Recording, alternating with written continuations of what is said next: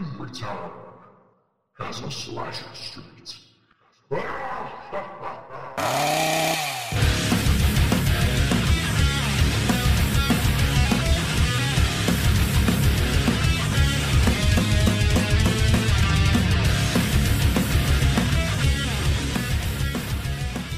Hello everyone and welcome to Slasher Street Podcast. My name is Ryan Devlin and thank you so much for joining me once again. This is a horror movie podcast where each episode I review and discuss a different horror movie from our epic collection here at the house, plus so much more horror related content. I hope you're all having an awesome week and welcome to the show on this very special edition of Slasher Street Podcast because I am delighted to be joined by another special guest. For the second week running, we have a special guest on the show, and I am so chuffed to welcome Vincent DiSanti to Slasher Street Podcast. Vincent is the man behind the hugely successful Womp Stomp films. He is the man behind the game-changing Friday the 13th fan films, the Never Hike Alone series, and in this huge 2+ hour interview, which you are about to listen to, we talk about Vincent's entire career, from starting out in animation to starting Womp Stomp films. We talk Never Hike Alone, Never Hike in the Snow. We talk the highly anticipated upcoming release of Never Hike Alone 2. We talk Dylan's New Nightmare, which of course Vincent is a producer on. And we also talk about how the Never Hike Alone films and the Womp Stomp films have essentially changed Vincent's life and some of the sacrifices that he has had to make along the way to make these films the success that they are. It was a hugely in-depth conversation. It was really awesome to sit down and talk to Vincent. And I just want to give Vincent another big thank you for joining me on the podcast. It was fantastic to have him on. So, ladies and gentlemen, sit back, relax, get yourself a beer or 5. This is a 2+ hour interview, and enjoy the Slasher Street Podcast interview with Vincent DiSanti. Okay, guys, welcome back to Slasher Street Podcast, and I am absolutely thrilled to be joined by a very special guest. He is the man behind the hugely successful Womp Stomp films. He's responsible for the incredible Friday the 13th fan films, Never Hike Alone, Never Hike in the Snow, and the highly anticipated Never Hike Alone 2 coming out later this year. He's the man behind the mask, and he's the man behind the camera. Ladies and gentlemen, please welcome Vincent DiSanti. Thank you very much, Vincent, for coming on the show. How are you today? I'm doing well. Thanks for having me, Ryan. It's good to be here. Awesome. Thanks for getting up early with me and out here in the States. Yeah, it's a real pleasure to have you on. I'm a huge fan of everything that you do. And, you know, I've got my Never Hike in the Snow t-shirt on. I was a backer of that, and I'm a backer of Never Hike Alone 2. And I missed the boat with the original Never Hike Alone. Yeah. I completely missed the boat, but as soon as I saw it, I just fell in love with it, and then I've backed everything since. So I'm super excited to get you on the show here. Well, I'm happy to be here. I'm happy to talk horror and answer all the questions. Awesome. So I suppose the best thing to do would be to start where all good stories start, which is at the beginning. So, you know, how did it all start for you? Did you always want to be in the business of making films and movies? I mean, I don't know if I always wanted to or knew that I wanted to be in the film industry. I actually originally wanted to play baseball. That was my big life dream when I was a kid. I played baseball through college, and I was looking at film and TV as more of I'm going to play baseball, and then I'm going to go, I'm going to become a sports broadcaster. That's my dream job. Like, that's my dream thing. Play a few years in the league, enough to just do enough, and then go start talking about it and like getting enveloped in it. And while I was in school, I ended up taking more editing courses, taking more film theory study. And I had always had a love for cinema. And what I realized sort of towards the end of my sort of baseball side of things was that, like, no matter where I went, no matter what sport I played, no matter what I was doing, I was always talking about movies. Like, I actually talked about movies more than I talked about sports. I just enjoyed playing sports, but film was like everything in my life. Like, I have all my Godzilla stuff and like talked about Friday the 13th all the time. I'd always make people watch, like, I would bring like sports teams over for like stayovers when I was a kid, and I'd be like, "Who wants to watch Killer Clowns from Outer Space?" And the kids would be like, "What the hell is that?" And I'd be like, "You're about to find out." Like, bring them on that train, and they'd be like, "Our parents would never let us watch this." I was just like, "Well, welcome to the new world." And so I've always just had a love of cinema and horror.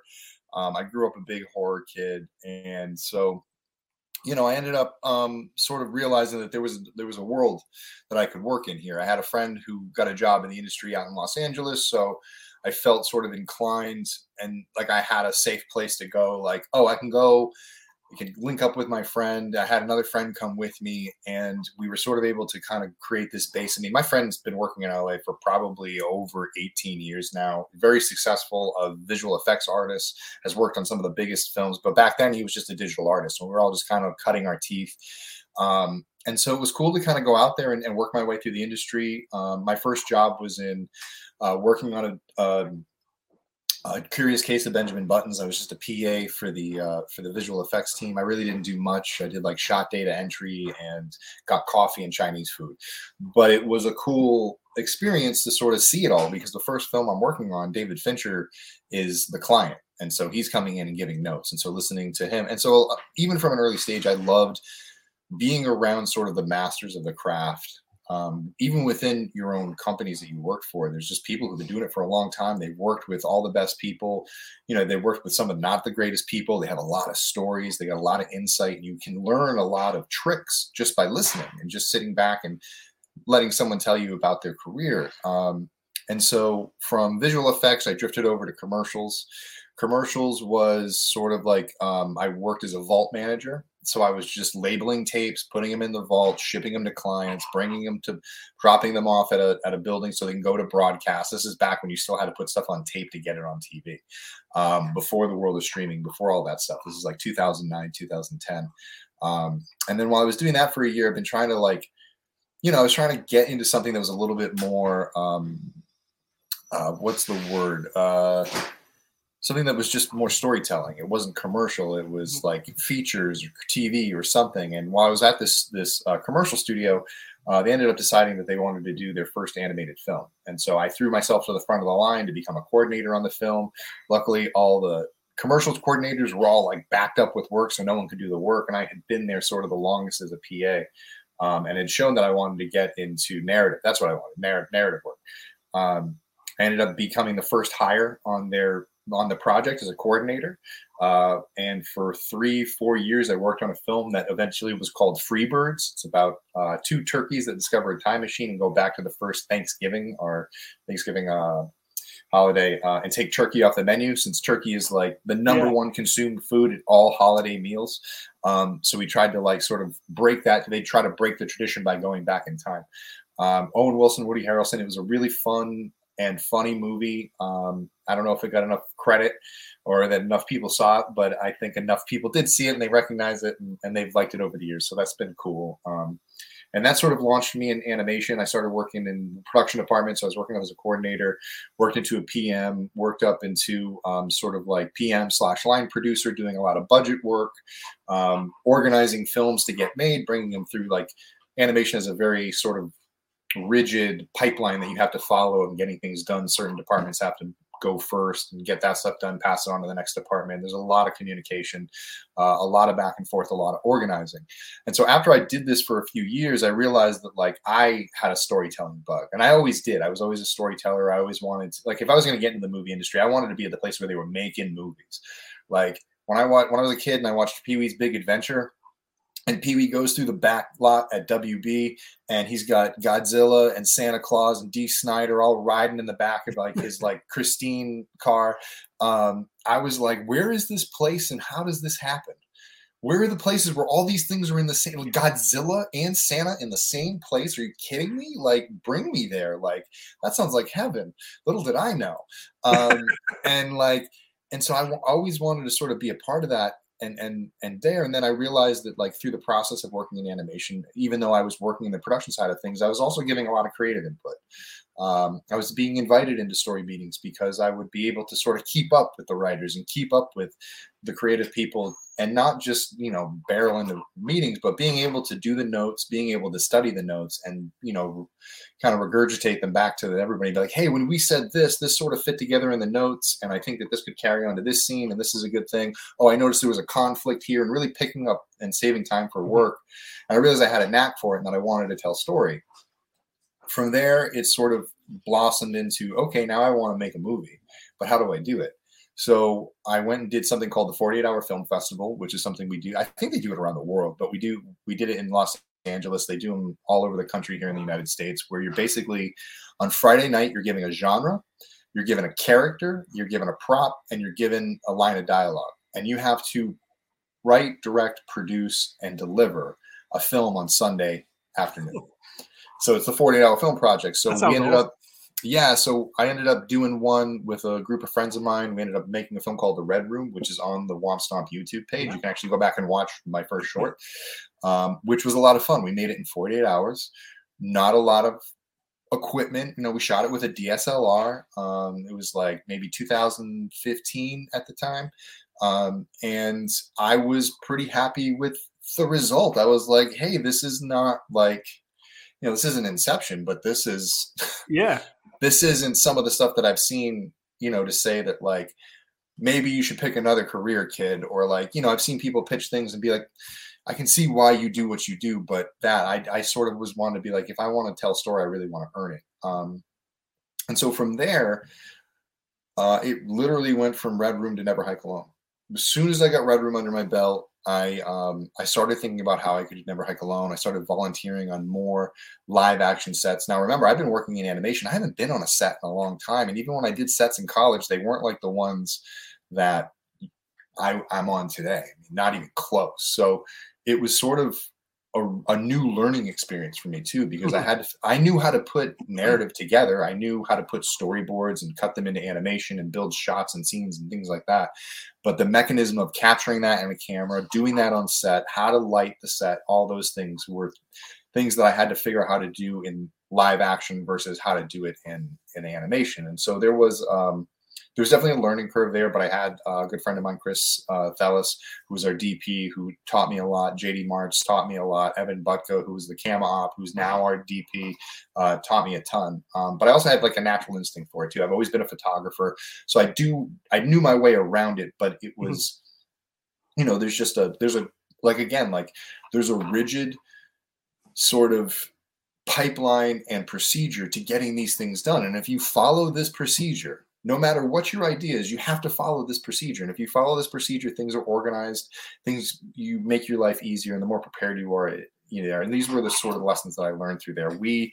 I had always wanted to work on Friday the 13th. As soon as I knew that I wanted to work in the industry, my number one goal was to get on a Friday the 13th production. They had just finished the reboot. I sort of wasn't there early enough to try to get on a production like that. But I was researching it every day and seeing if there was any more news or any more photos or any more like leaked photos or any. I was obsessed about that film coming out, and I would write Platinum Dunes every other month and ask if there were job openings. And I watched it as it was going through development hell through all the years, trying to figure out like, okay, as soon as it gets greenlit, I'm going to go try to find a way into that company so I can be a PA on that set. It never materialized because the film was never made.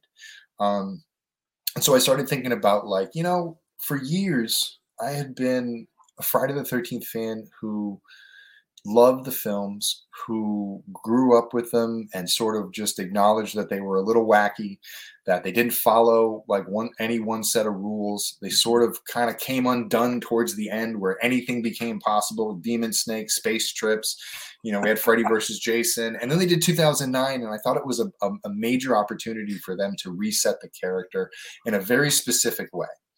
And they didn't do it that way. Mm-hmm. And so my enjoyment for the film, I set myself up for failure. I set expectations. I wanted to see a specific movie, but they didn't deliver that movie. They sort of gave me the same meal, just with a shinier wrapping. And I went, I don't know if I want any more of these. I've seen this 10, 11 times, and I kind of want to see something fresh and new. And I think that why hasn't anyone designed Jason like this? And why hasn't anyone done it like that? And so, I was one of those fans that complained, and I was just like, what?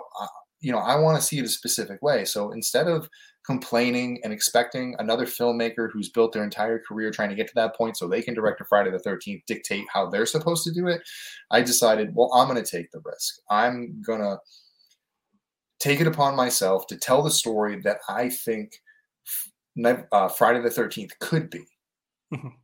And I'll see if anyone else thinks like me.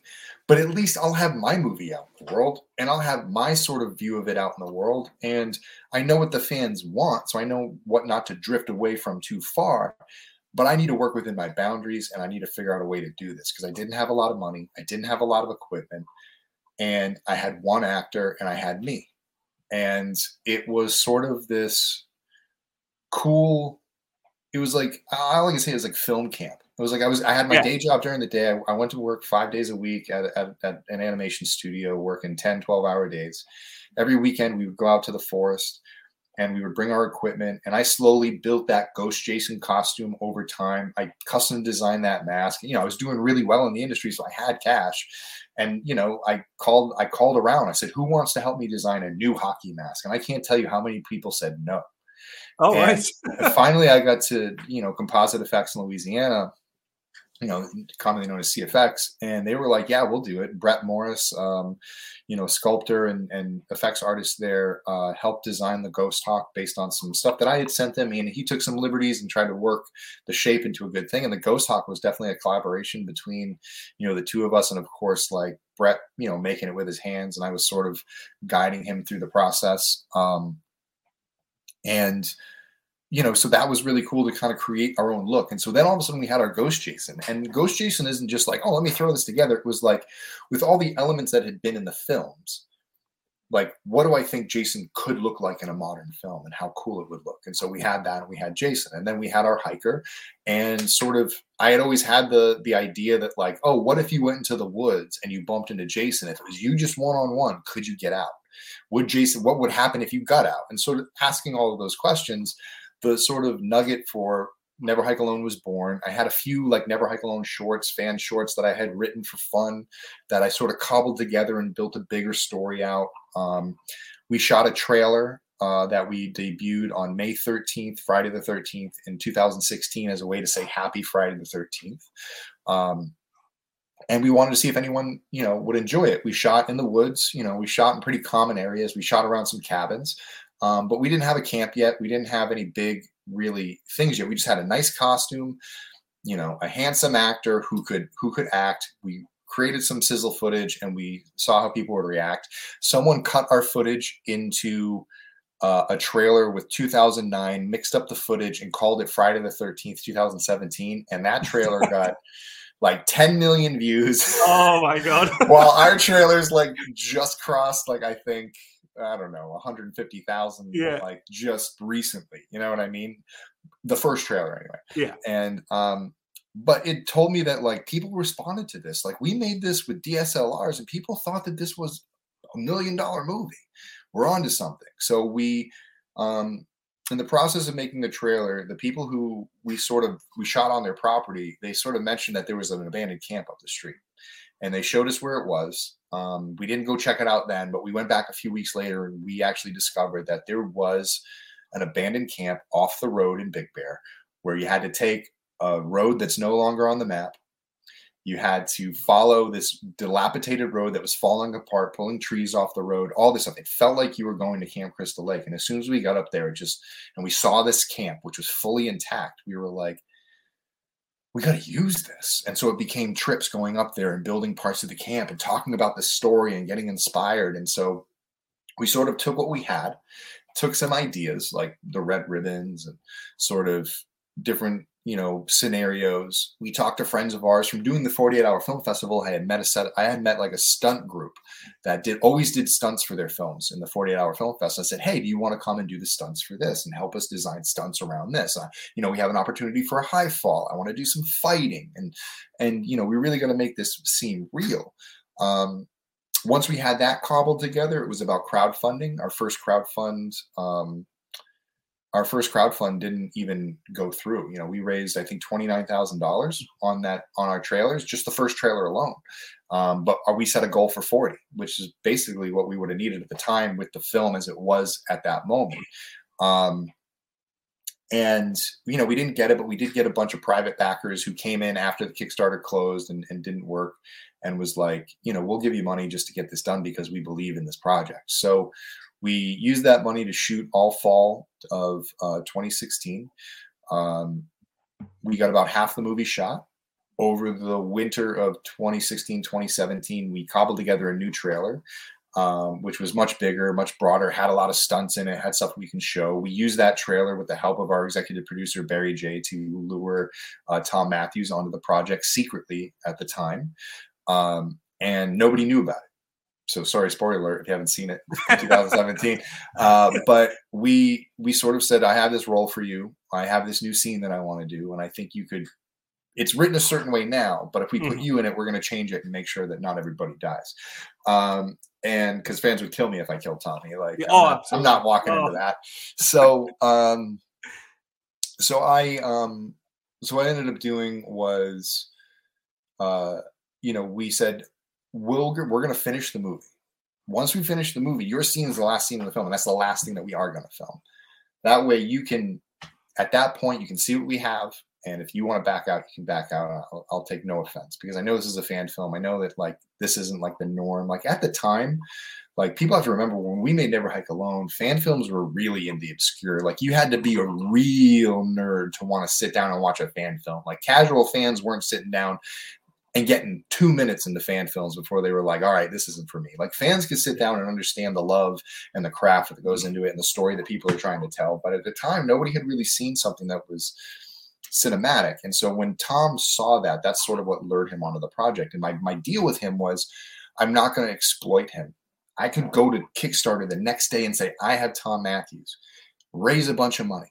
And people are going to sit for 45 minutes in this movie, and then they're going to get the Tom Matthews. They're going to be kind of upset. So I think that that's kind of a steal. But if I don't do that, I go out on my own accord, I raise this money based on the skill set that we put forward as filmmakers to show fans that like we're doing this for the right reasons, I will reward them at the end of the movie with a secret cameo. And when nobody sees that coming and it pops up, it's going to have an effect on people. And that effect still lasts to this day. I think, you know, we've seen plenty of fan films come and go in the last couple of years with, you know, after Never Hike Alone made fan films cool and people are actually able to sort of raise money for them, you know, even Never Hike in the Snow, it's a much more expensive affair. Everything is so much more slicker in Never Hike Alone. Yeah. But the experience of Never Hike Alone, the experience of watching Never Hike Alone and Never Hike in the Snow were just two different things, you know, and sort of the way it lasts with people. It's not just how good the movie is. Over time, I think more people will enjoy the movie, but at the time, like Never Hike Alone, we hadn't had a Friday the 13th in like 10 years or something like that. Friday the 13th got canceled this year. We didn't think the fan film was going to be any good. And it's good. At least it's good. It's decent. It doesn't have a lot of deaths, but hey, this has been pretty entertaining. How do they do this stuff with that budget? Oh, and they had Tom Matthews. Oh, this has made my like October 13th, you know, October 2017, like people were like, wow, I can't believe somebody just did that. So then, you know, we made that film, we rode that wave, and I talked to Tom. He introduced me to Vinny Guastafara, and we talked about the sequel. And I've had Never Hike Alone 2, the sequel, in my head for a long time. Like even as I was finishing Never Hike Alone 1, I knew what I wanted to do for Never Hike Alone 2. I just knew that it was a tall order because it was a bigger world. It wasn't one person. It wasn't something that we could go off on the weekends and do as friends and stuff like that. Like sort of life had changed. Like, you know what I mean? Like you get to make one movie like that in your life. And then trying to convince people to come out and work for free and give up time and donate stuff. It like, eventually you got to respect their time and realize that like, this isn't their life mission. Like they have other jobs, they have other things. So it becomes my responsibility to go to crowdfunding, raise money so I can go get the people that when people invest in Never Hike Alone, their money's being invested in artists who are delivering, giving them the things that they like about our films, like the good cinematography, the good effects, the good things. Like that's helping our teammates, you know, our team get things that they need. And so, you know, when Never Hike in the Snow came around and we had that, the unfortunate part with Never Hike in the Snow was that like now people had expectations. And we had sort of pitched that we were going to do a series of films. You know, there was going to be one after the other, after the other, after the other. Unfortunately, when we finished Never Hike in the Snow, COVID happened. So we didn't get to have the fun that we had with Never Hike Alone. It was sort of like a series of letdowns of, oh, the world is shutting down. Oh, we can't do a live screening. Oh, we can't like show this one and then have the next one lined up a few weeks later like we originally planned. So that way it felt more like an episodic series that you were watching. So this wasn't something you had to wait 2 or 3 years for. That like you sat down on one Saturday and then like 5 Saturdays later you got the next one. So it wasn't that much of a wait. There was a cliffhanger, but there was something right on the end. And honestly, like with the sneak preview, the sneak preview is the next thing. Like that's what it was supposed to lead into, is that sneak preview that we did. And then there's a scene that goes off from that we're going to film in the spring. And the whole opening act, and that goes all the way through like a large portion of the front half of the script. And so it would have answered a lot of things for people. In the next entry in Never Hike Alone 2, well, now we're doing a feature film. So instead of doing the 3 episodes, we squashed it down to the feature film. We waited for the pandemic to get over, so we didn't have to pay a bunch of extra COVID fees. And now we're in a position where we built our fan base from the time where we barely raised 20 grand on our first campaign before anybody really knew what fan films were. And now we're up to like $237,000. Yeah. That's a long time. And when we found, fans like you who came along the way and started jumping in and stuff like that. So when fans sort of like had a little bit of backlash for Never Hike in the Snow, like, oh, it's only 25 minutes. Oh, it's only this. You're leaving this cliffhanger. Why is this happening? Why is this happening? We were sort of left in this position where it was like, like people had big expectations and they wanted a full movie, and we had a plan, and like, this is all we could do because this is all we could do. It's still good work, and even though the cinematography is better, the makeup effects are there's more of it. It's brutal. There's like lots of like nice twists and turns. The experience of like, oh, I wanted more, and I just want to see the end now, and having to wait and have that sort of had a different effect versus like people never knew if they were going to get another Never Hike Alone. And the only reason why I jumped on this journey and have been doing this for 6 years is because what other opportunity in my life am I going to have to work on a Friday the 13th film? There's a new series coming out. Now there's a new film that's been announced. I haven't been called, even if I had waited this entire time and I said, well, I'll just go work on it. Like, the best I could have ever achieved was working as a, production coordinator or manager on one of these films and not having a say in what's going on. And so like to have a say in what's going on in Friday the 13th, to touch fans enough to say that they'll support me to keep my stories going. And the fact that I get to work with Tom Matthews and Vinny Guasafara and not even like just tell a fan film, but actually be able to take elements from the actual films and finish a storyline that I feel like many fans have been waiting to see finished. Like, if Tommy put Jason in the lake in part 6 and Tina undoes it in part 7 and the kids in the boat undo it in part 8, and there's time after that movie where Jason's been washed out to sea and time has gone on, what has Tommy been doing? And how does Tommy feel? And what if Jason came back to Crystal Lake after all that and became a recluse, became more of like a part 2 Jason, even though he was undead, and got better at hiding? And it's helped me sort of as a fan reconcile all of the questions I've had as a fan over the years. It's been my outlet to be like, okay, so all these things I've sort of watched these movies enough and I've run my finger along the storylines enough to read it like Braille and be like, I feel like all of these storylines could be summed up like this. Yeah. You could get everything here sort of like, in a way, palate cleanse all the weirdness, especially from the New Line stuff, because we pretend like the New Line stuff doesn't exist, but sort of palate cleanse the series because you bring it into a modern setting where we just treat like those events happened in the past. The way they were depicted in the 80s movies are like a fever dream of somebody trying to remember their experience of what it was like going through Jason. And maybe their experience is like a little different from somebody else, but that's because they had a different trauma. And that's just sort of how it went. But now we're sort of taking it and sort of pulling back a little bit of the mystique, a little bit, and a little bit of the campiness and a little bit of like washing over things and being a little goofy. We're sort of showing like the actual reality. Like, what if there was an undead revenant living in your forest like Bigfoot and you couldn't find it, but it was picking people off. And how does a town reconcile that? How does a sheriff run his town? How does somebody who knows that the monster is out there deal with that, even though they can't find the monster? And what sort of atmosphere would that create? And so, as a storyteller and as a fan of Friday the 13th, that's what drove my passion to want to say, oh, well, Never Hike Alone was enough. Now I'm going to go do original stuff and go from there. Like, original stuff aside, like, of course I want to get to that, but I have the rest of my life for that. The only time I'm ever going to be able to work with Tom Matthews and Vinny Guastafaro and not have any studio interference and be able to tell the story that I want to tell, fans are backing me now. Why would I walk away from that? Yeah. When I'm done with this, hopefully fans follow me into my original stuff and they help me, fund some original projects. And we won't have to raise as much because we're gonna start small. But it's sort of, I feel like I owe it to myself and I owe it to fans to finish. I could have easily walked away after Never Hiking the Snow and been like, well, it's going to take too long, and I know you guys are kind of upset by this. We didn't get it all the way done, So it was sort of yeah. I mean, personally, for me, I thought Never Hiking the Snow. I don't know whether maybe I just read it differently to other people, but I'm fairly sure I read that it was going to be 25. It was advertised well ahead of time, so I wasn't and it was supposed to be shorter, and we did make it longer, and we added more effects, and you know what I mean? Like, it wasn't like we didn't that's a half hour of television right there. Yeah. And people are saying, like, you raised all that money. Do you know how much a half hour of television costs to make? Watch a TV show that's a half hour, and especially an action horror show.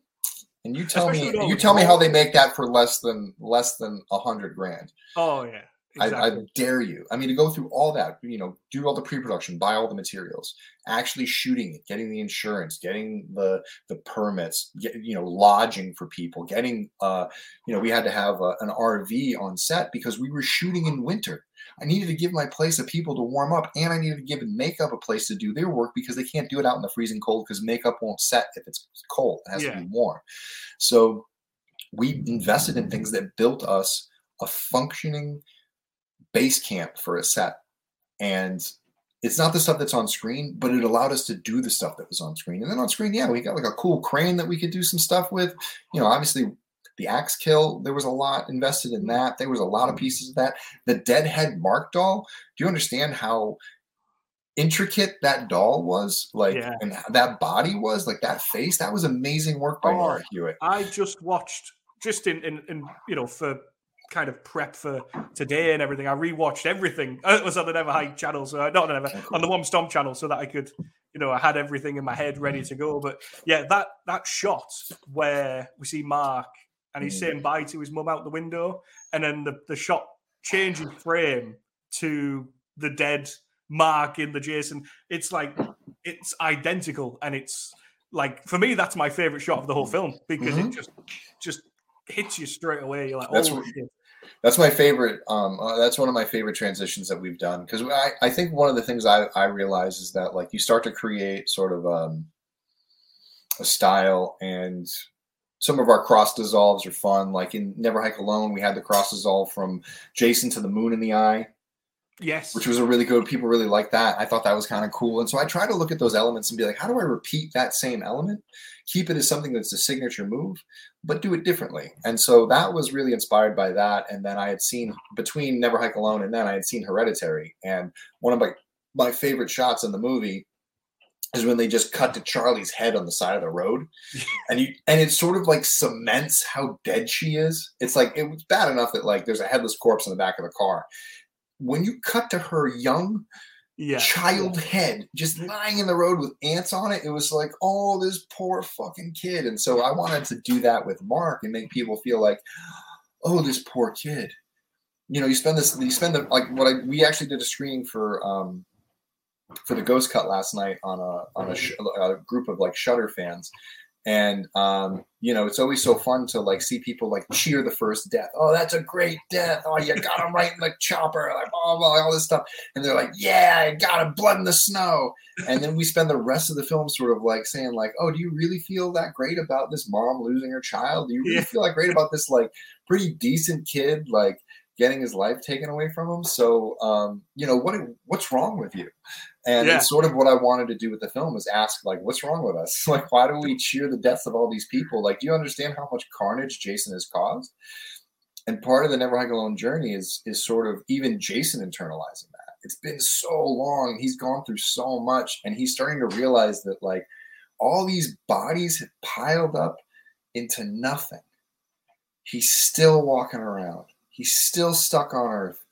He's still carrying on the curse, and it's not bringing him any closer to his mother. It's not giving him any sort of peace. And he really does just want to be left alone. And, you know, the only problem is that he's an undead revenant. He has a job to do. He has a curse that drives his will. And when people come into his camp, he does have something to protect. He's got his secrecy to protect. He's got his, you know, his mother to protect. And so when that's threatened and he's thrust into action, he doesn't really, like, he just reacts, because that's what he's built to do. That's what he's here for. But you, like, I think with the Disappear music video, we sort of analyzed, like, sort of, you see it in him. Like, he went through all this, he did his Jason stuff, but it didn't really fulfill. At the end, he just sits down. He's like, peace again. They're all dead, and he's done his job. And you could just see, like, in the Disappear music video, when the kids arrive, and he's kind of just sits there thinking, oh, here we go again. Yeah, he's got a little bit of, like, that Marv from Hitchhiker's Guide to the Galaxy. You know what I mean? He's sort of like, he's just like this. He's sort of like Clint Eastwood from Gran Torino. He's just sitting on his porch, like, God damn it, get off my lawn.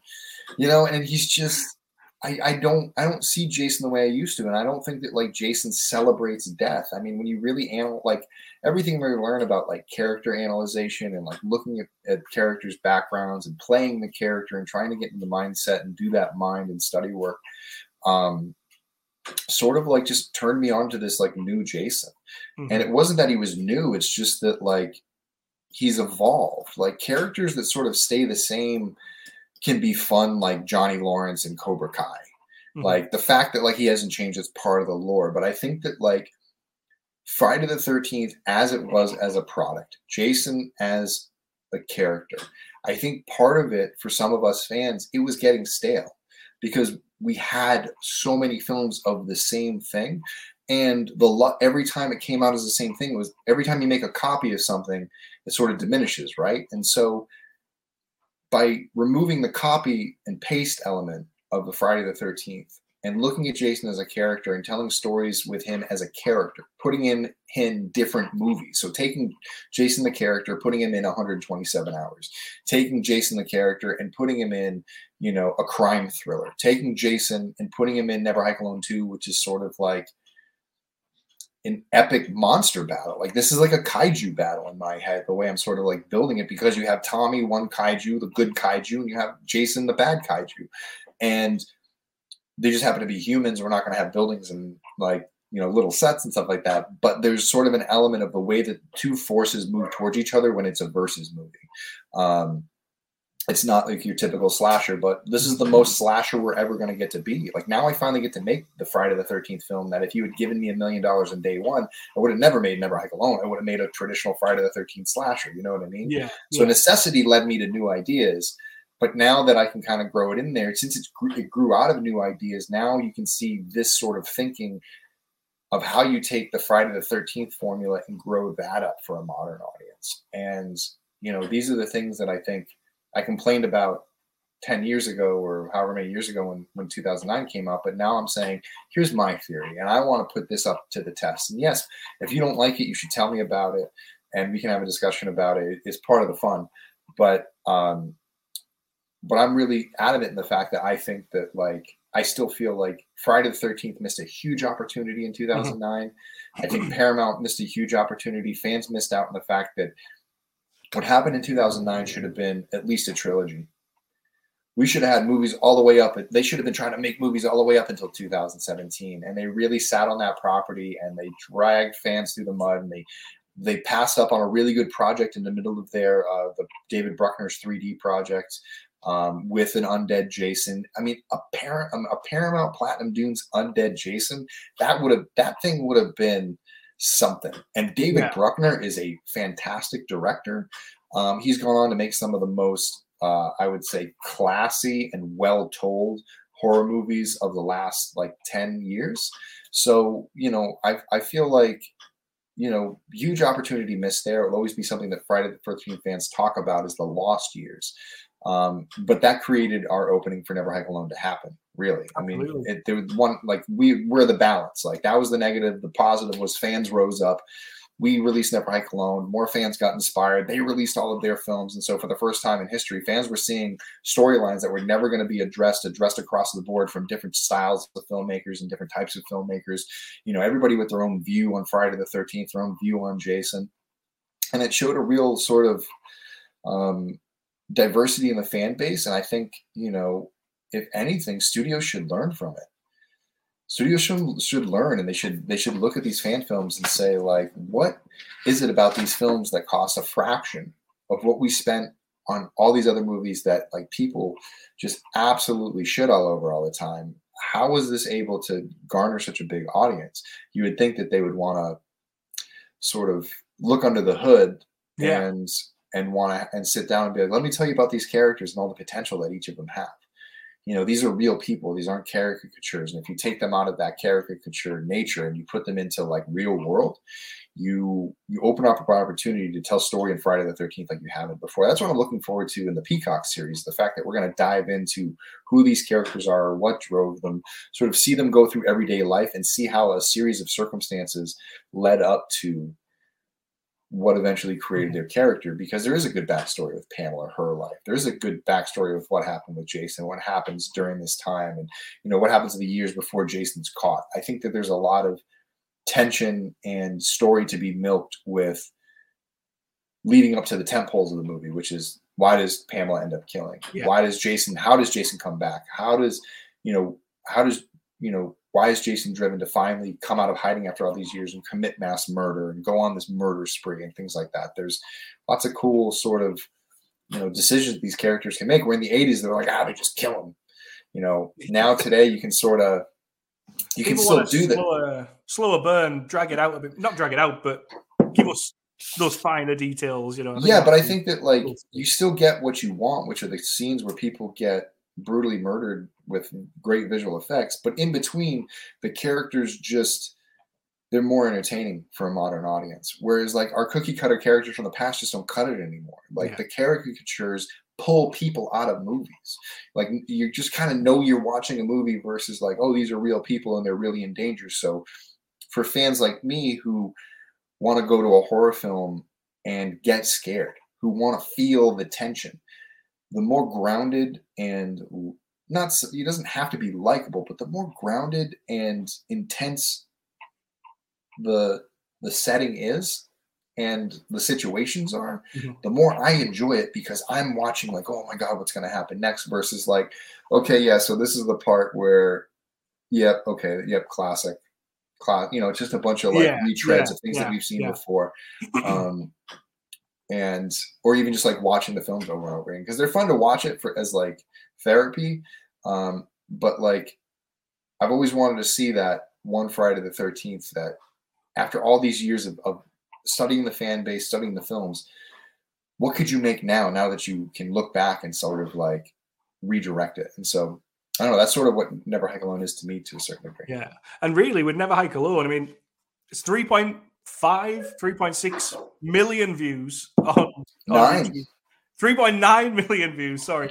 A lot of fans, including myself, would really class Never Hike Alone and Never Hike in the Snow as canon, as actual Friday storytelling that fits in with the timeline. And people who kind of do ranking episodes on YouTube, all that kind of stuff, they would include Never Hike in there because it's so well done, so well respected. I mean, did you ever think that was the kind of the goal? Did you think that this would get taken on this new life of its own at the time? No, I think like my highest aspiration at the time was, I think one of the Friday the 13th releases, they included a couple fan films in the special edition section of it.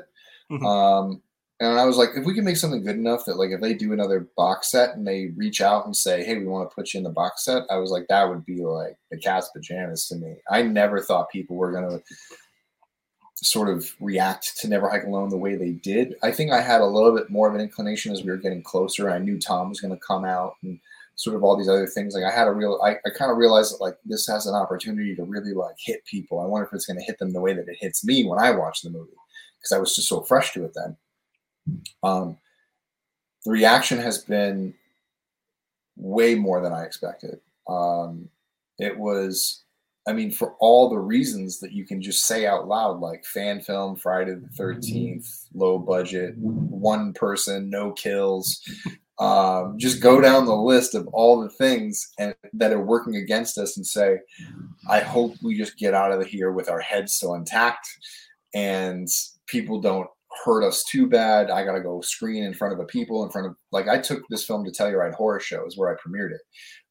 We went live on YouTube when we went live at Telluride, and it was nerve-wracking because here I am at this festival where they're showing real movies. I mean, these movies are getting bought and put into the theaters, and they're made by filmmakers who, like, Greg McLean was there, the director from Wolf Creek. Other I can't remember who was exactly at that fest, but there were lots of people that were, industry. This is my first impression. Mm-hmm. And so to see people react to it in such a positive way was overwhelming, to say the least. I was definitely moved. It's been an adventure ever since. I've had the opportunity to now travel the country. If it wasn't for COVID, I would have been traveling the world. The original plan for Never Hike in the Snow was I was going to be in Europe. I was either going to premiere it in London or I was going to premiere it in France, in Paris. And because we had fans out there that were going to host screenings, and they were like, we want to host it and we'll bring you out. And I was like, bring me out. Like, this is going to be great. I've never been to Europe before. I can't wait. And obviously we know how that worked out. I still haven't been to Europe. But Never Hike Alone 2 is a different beast. And I feel like Never Hike Alone 2 is sort of the reward for fans that have stuck with us, because I wouldn't have done this unless I could do it right. And I obviously can't do everything that I had in my original plan, which some of it I kind of like was hoping that studios would pick it up before the lawsuit and give us an opportunity to make it with a feature film budget.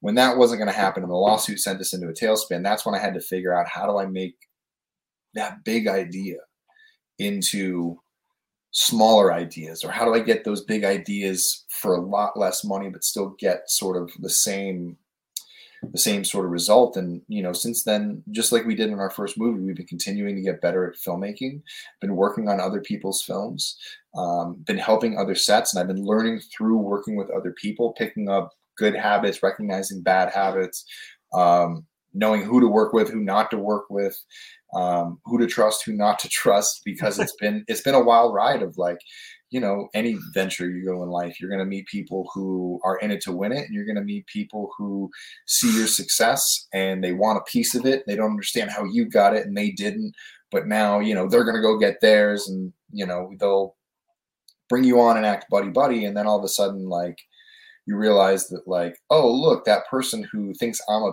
piece of crap is now using my Indiegogo formula to run their own campaign, and they're contacting people that I put them in contact with, and it just seems odd that, like, I'm a bad guy to some people, when mostly what I've done to everybody I've met is introduce them to all the wonderful people that I've met. I try to bring people together. That's my goal.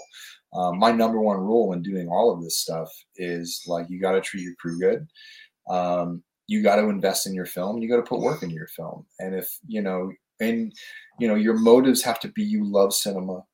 You want to tell story, not that you want to be famous on Facebook.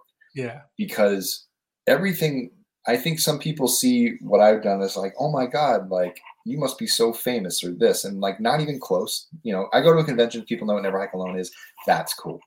But for the most part, most people don't know what this stuff is. It's very intrinsic to the horror world, and even in the horror world, I recognize I'm a very small piece of it.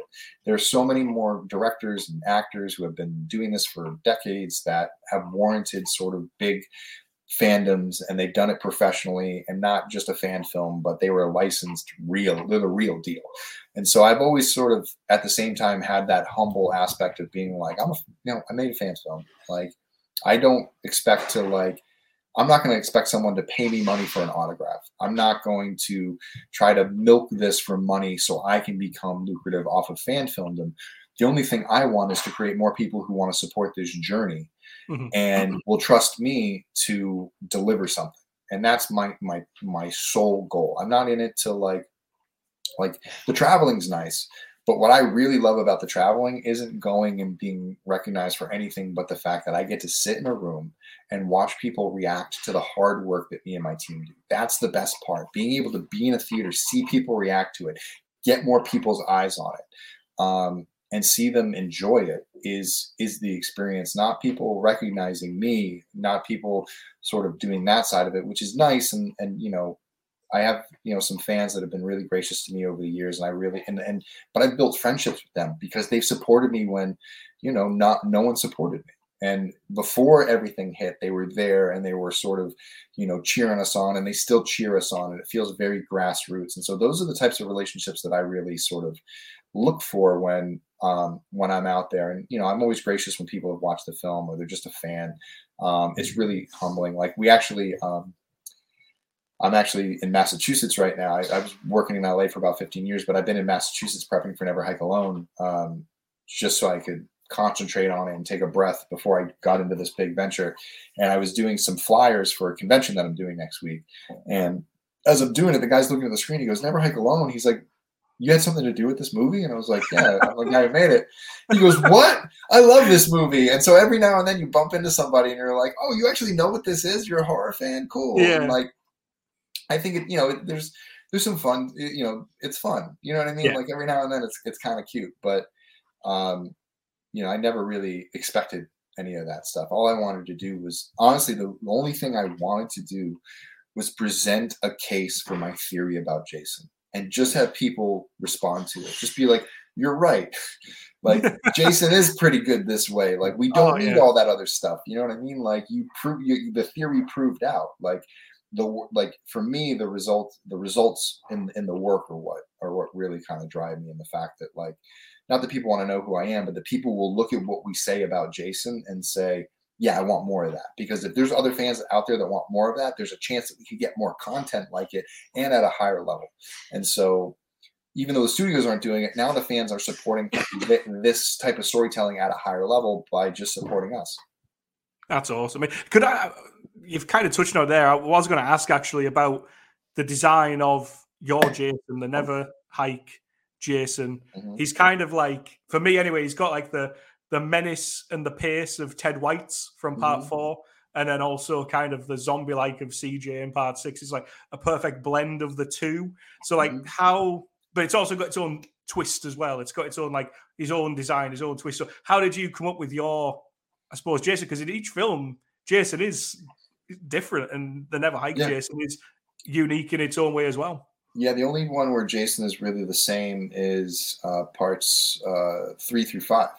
It's the green top, the gray or tan pants, the boots, and the mask. And obviously, it progresses because it gets damaged. But the Dream Jason, Ted White, and Richard Brooker, those were the ones that I felt like acting wise. Those were the creepiest Jasons. Ted White bursting through the doors, Richard Brooker chasing Chris Higgins around. I always liked that mentality, but I also liked the fact that Undead Jason was a Terminator. He couldn't be stopped. He became a little bit more stoic. He moved a little bit more stiff, and I sort of just imagined a world where part 8 sort of reset the entire spectrum, because by the end of that movie, he's lost his now second or third mask, and his clothing is tattered and torn. He's got to start fresh. In Jason X, they started the trend of giving Jason a jacket. It's very light in Jason X. It's a very thin coat that's really kind of tattered and torn. It sort of sits on top of what he's wearing as a top. In Freddy vs. Jason, they had this, it almost looks like he's wearing a burlap sack as a jacket. And it's just big and it's overflowing. I call it the hobo coat. He looks like a big, lunky hobo. And this is around the time, especially starting with Jason Goes to Hell, that I was like, yo, Jason looks like ass. Like, in Jason Goes to Hell, he's in the blue jumpsuit. His pants are tucked in. His head's bloated out over the mask. He seemed bloated. Like, he just seemed like sort of like you just soak in water and like bloat. Like, I liked stuck to his face, and I liked that tall, slender kind of look to Jason that Kane brought in Part 8 and Part 7. Even the hulking nature of Jason in Part 6, like even that, like he's big, which is cool, but honestly, like if you think about it, Jason is withering, especially after getting hit with nuclear waste. Like, he's sort of thinning out.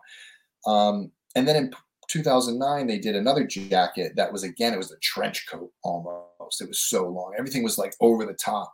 You know what I mean? Like, you got a machete, add 10 more inches to that thing. Like, you got a longer coat, big coat. And it was sort of big and sort of like, now it was getting to the point where it was cartoonish. Freddy versus Jason and 2009 Jason, they're both pretty cartoonish. I don't see them as like, there's some good things about the costumes, but I just felt that it was just too much. And so with Ghost Jason, I wanted to simplify. I loved the green and tan, that color aspect ratio. They went away from that. He was brown and brown, and he was black all over in 2009. I wanted to go back to green and tan, earth colors of the forest, something that will allow him to sort of blend in if he's walking around in the forest. I like the concept of wearing the sweater underneath the shirt, or wearing some type of sweater. So like trying different things, and waffle knit Henleys looked the best. We actually started cutting the collars off to give it a more rugged look. We put like another green shirt underneath. So you had like green, neutral gray, green with some like blood stains on it, which is really nice. So the blood stains really showed through in the gray. Duck brown pants. So they were like bold and dark, and then military boots that had smooth soles on the bottom, sort of like, so they looked like the work boots from Part 7. It was sort of like, from Part 3 and 4. So it was really sort of taking the modern look and saying, if you applied that to the Sears work shirt and the Dickies pants from that era, what does the combination of those two looks look like together? And that's where the Ghost Jason look came from the head down. Not a huge fan of Jason having hair. Even wispy little hairs sort of sometimes throw me off. I like the bald look. Again, I went to CFX. They had I can't remember the name of it now. The hood that they have, which is like the one you just get. They have it like, it's just a straight up Jason hood. I can't remember. Deformed hood. It's called Deformed. No. And so I had them do that. Since Jason was undead in our films, I had them color our appliances zombie style. But I was like, let's go gray. Gray to sort of the tone of the shirt, gray skin. I kind of have this theory that like all of Jason's blood that's in his body is rotten and black. And so that's flowing through him still. Like, and we see that in Never Hike Alone, the black blood that comes out of his neck and mask. And the sort of that. And then with the hockey mask, it was like, I wanted to make a new hockey mask, because technically Jason's hockey mask had been destroyed, and people are always look at our film and go, hey, where's the accent mark? You took it away. Where's the face damage? It's like, because this mask hasn't had any damage happen to it. It's brand new. It's still 30 years old in our story, but it's brand new for Jason as far as him wearing it. So in my head, I started to think about, where could Jason get a hockey mask? The only place Jason can get a hockey mask if he's returned to Camp Crystal Lake is Camp Crystal Lake. Okay, who would be bringing a hockey mask to Camp Crystal Lake? Well, let's think about the history of Crystal Lake. It was in service up until 1958 when the two kids were murdered. In 1963 and 67, I believe they tried to reopen the camp. And so there's an opportunity within the 60s to say, at some point, the Christies were coming back to the camp. They were trying to reopen it. Maybe one year they were trying to reopen a winter camp. So they bought a bunch of hockey equipment for the kids. They put it up in the shelving. They're going to get ready to do it. Pamela shows up. She poisons the water. She lights a fire. Which one happened in each year. Whatever equipment they got stayed in storage. So years when Jason comes back and he's building his costume, there are masks there that he could find and pick one and put it on. because he doesn't want to look at his decrepit, decaying face in mirrors. It sort of freaks him out in a way. Like, again, going back to the point, like, when we watch Friday the 13th, the originals, Jason has a very cyclical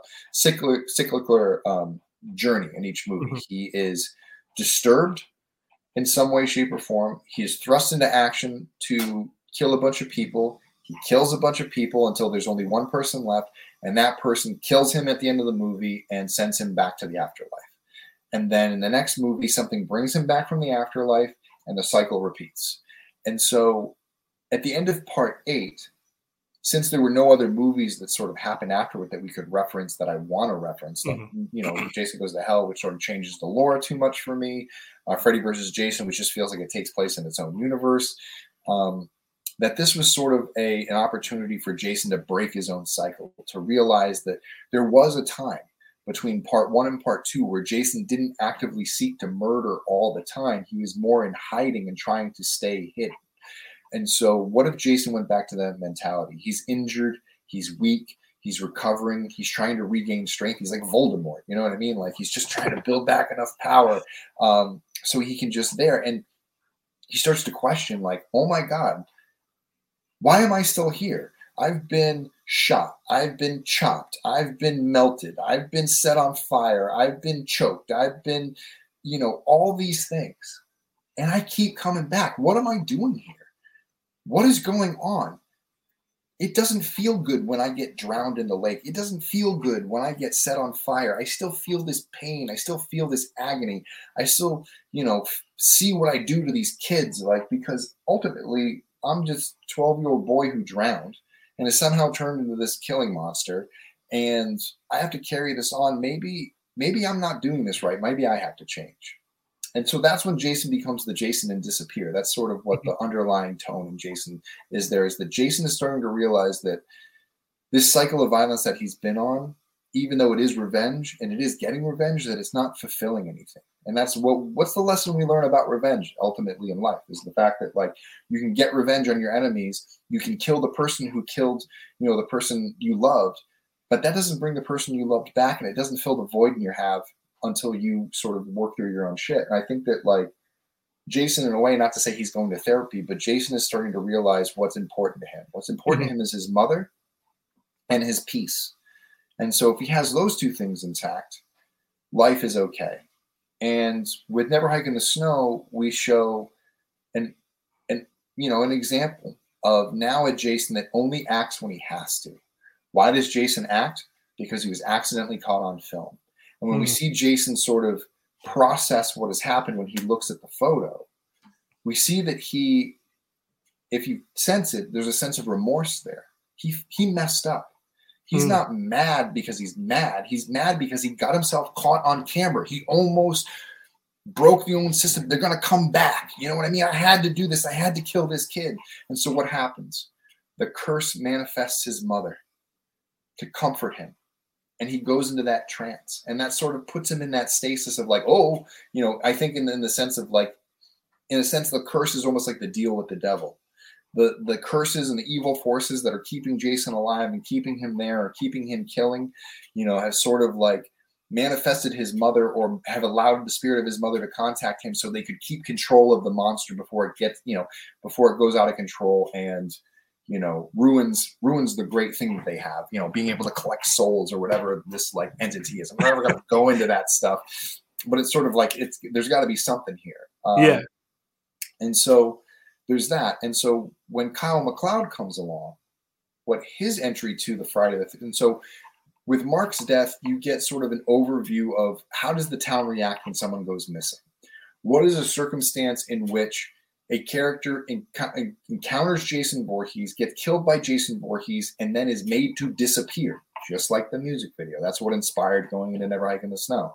How do these people disappear, and how does Jason get away with it? How does Tommy not find him yet? And what are the circumstances that are in his way? We show that the cops are standing in Tommy's way. They don't believe that Jason still exists. Rick doesn't believe it. Rick was locked in a jail cell. He never saw Jason. He just saw the carnage and Tommy walking away a hero, and that never sat well with him. So he's been watching him all these years, and when people go missing, never finds Jason, but Tommy's still around, and Tommy seems to be adamant about people going after Jason. I wonder if he's trying to play hero again. And he's creating this false flag scenarios for him to sort of like be the hero in town, and Rick's sort of jealous of him. And so we see how Tommy, trying to do the right thing, trying to go and, you know, and at least bring some semblance of like closure to all this story, keeps having the cops run into him. And what happens? Someone new, someone who's not as, you know, well versed in the story of Jason Voorhees, because it's been 25 years since anyone's seen him, gets caught up in the story, wants to do the right thing. Deputy Mabry goes and searches the camp instead of Tommy. And because he's not prepared and he doesn't understand what he's dealing with the way Tommy does, he becomes another lost victim. And so by the time we get around to Never Hike Alone, which is, you know, 3 months after, you know, Never Hike in the Snow, and we have a character of Kyle MacLeod going to camp. What changes the story now is that for the first time in this 25 years, you can imagine there's been maybe 24 Mark Hills. Mm-hmm. There hasn't been one Kyle MacLeod, because Kyle MacLeod escapes. And that is what Jason was so afraid of in Never Hike in the Snow, was word getting out that he exists. Because if the word gets out, the pitchforks and the torches are coming. And so at the end of Never Hike Alone, we leave audiences with that sense of this story isn't over. Kyle survived, but Jason is following them. Yeah. And he's going to finish his story because now he's got nothing to lose. And that creates a very different Jason. That's why I'm very excited about the Jason from Never Hike Alone 2, because unlike the Jason we've had, which has sort of been teasing fans, slow burning them, he's been very sort of, you know, he's been like a sniper, you know what I mean? Like he picks his prey, he gets the prey, and then he disappears into the forest and you never know he was there, which is the Jason that scares me. That was the Jason I was scared of when I was a kid. Again, and never finding me. You know what I mean? That's what I was afraid of. And so now we're going back to that Jason that has nothing to lose. His rage meter, camera, who does a YouTube channel, and now he's going to make him pay because he's uncovered the secret. He has the secret of his existence with him, and Tommy knows that he's there. After all these years of hiding from Tommy, Tommy's seen him, and he had his opportunity to kill Tommy, and he didn't get it. That's it. You know what? I'm not any happier than I was with my piece and my mom. I'm going kamikaze mission into town, and I'm taking down as many people as I can. Screw this town, screw this curse, screw everything. Like all bets are off. Everybody's dying. And so now we get to see Jason unhinged, and we're going to see him do some things that he's going to show off like he's been holding back. You know what I mean? Like we're going to see Rage Hulk version of Jason finally going crazy. And in order to do that, we had to raise crazy money, because we need to do these effects justice. And I don't want to skimp on them. I don't want them to be, you know, half-assed. I want them to, you know, I want our team to have what they need to really showcase their skills and give fans an exciting experience to sort of, you know, when we watch Friday the 13th as kids, think about how much of it was edited and how much we don't have to edit now. Yeah. And not to say that we're going to, you know, Jason's going to bust out the bleach and the salt and start like pissing on his victims. You know what I mean? Like, taking like a hot Cleveland steamer on some dead girl's chest just to rub it in because we want to be mean-spirited. Like we want to do things that make people go, whoa, like you feel it. You know, you do things and you're like, no, that hurts. So we're looking forward to doing that and sort of upping the ante on the things that we've already done. You know, we've done it in small bits. Like we want to give you Never Hike Alone, full-length movie. This is going to be, you know, about 75 minutes, I think, at the end of the day. And then you're going to get, you know, the kills from Never Hike in the Snow in abundance. You know, so the axe kill, the shotgun kill, those were two high-profile kills, a head exploding and a mouth being split in half, and a dead body in the middle of it. So we want to take that and jump off of that and really kind of build this big story where now we're getting different locations too. We're going from the forest. We're doing stuff at a hospital. You know, we're doing stuff at the camp.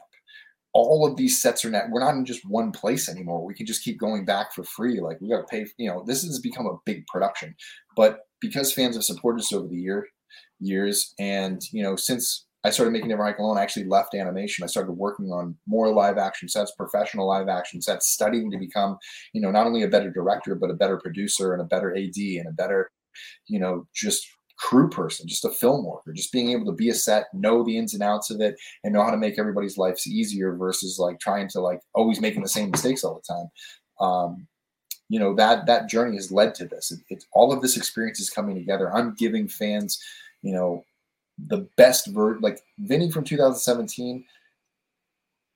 God bless him for being able to make it all the way through Never Hike Alone with the lack of knowledge that I had. But I listened enough and I trusted in my team enough to get to the end of that. And now the more schooled version of me is now getting to tackle the much bigger story. And there's probably many ways in which now I'm still unprepared, and I will learn things as I make this movie. But I think it's just helping me take that next step, because after this, I want to make professional, studio films, or I want to make high-level independent films and work with teams to tell original stories, do short films, feature films, animated films. It's all going to come down to this. We deliver on this film. People see it as what I think it could be. If they love Never Hike Alone 1 and this becomes the next big thing, and they get the finality, they get the conclusion they've been waiting since 2017 for, that hopefully my goal at the end of this, hey, if I get a job on a Friday the 15th, that's great. But you guys want to see some original stuff?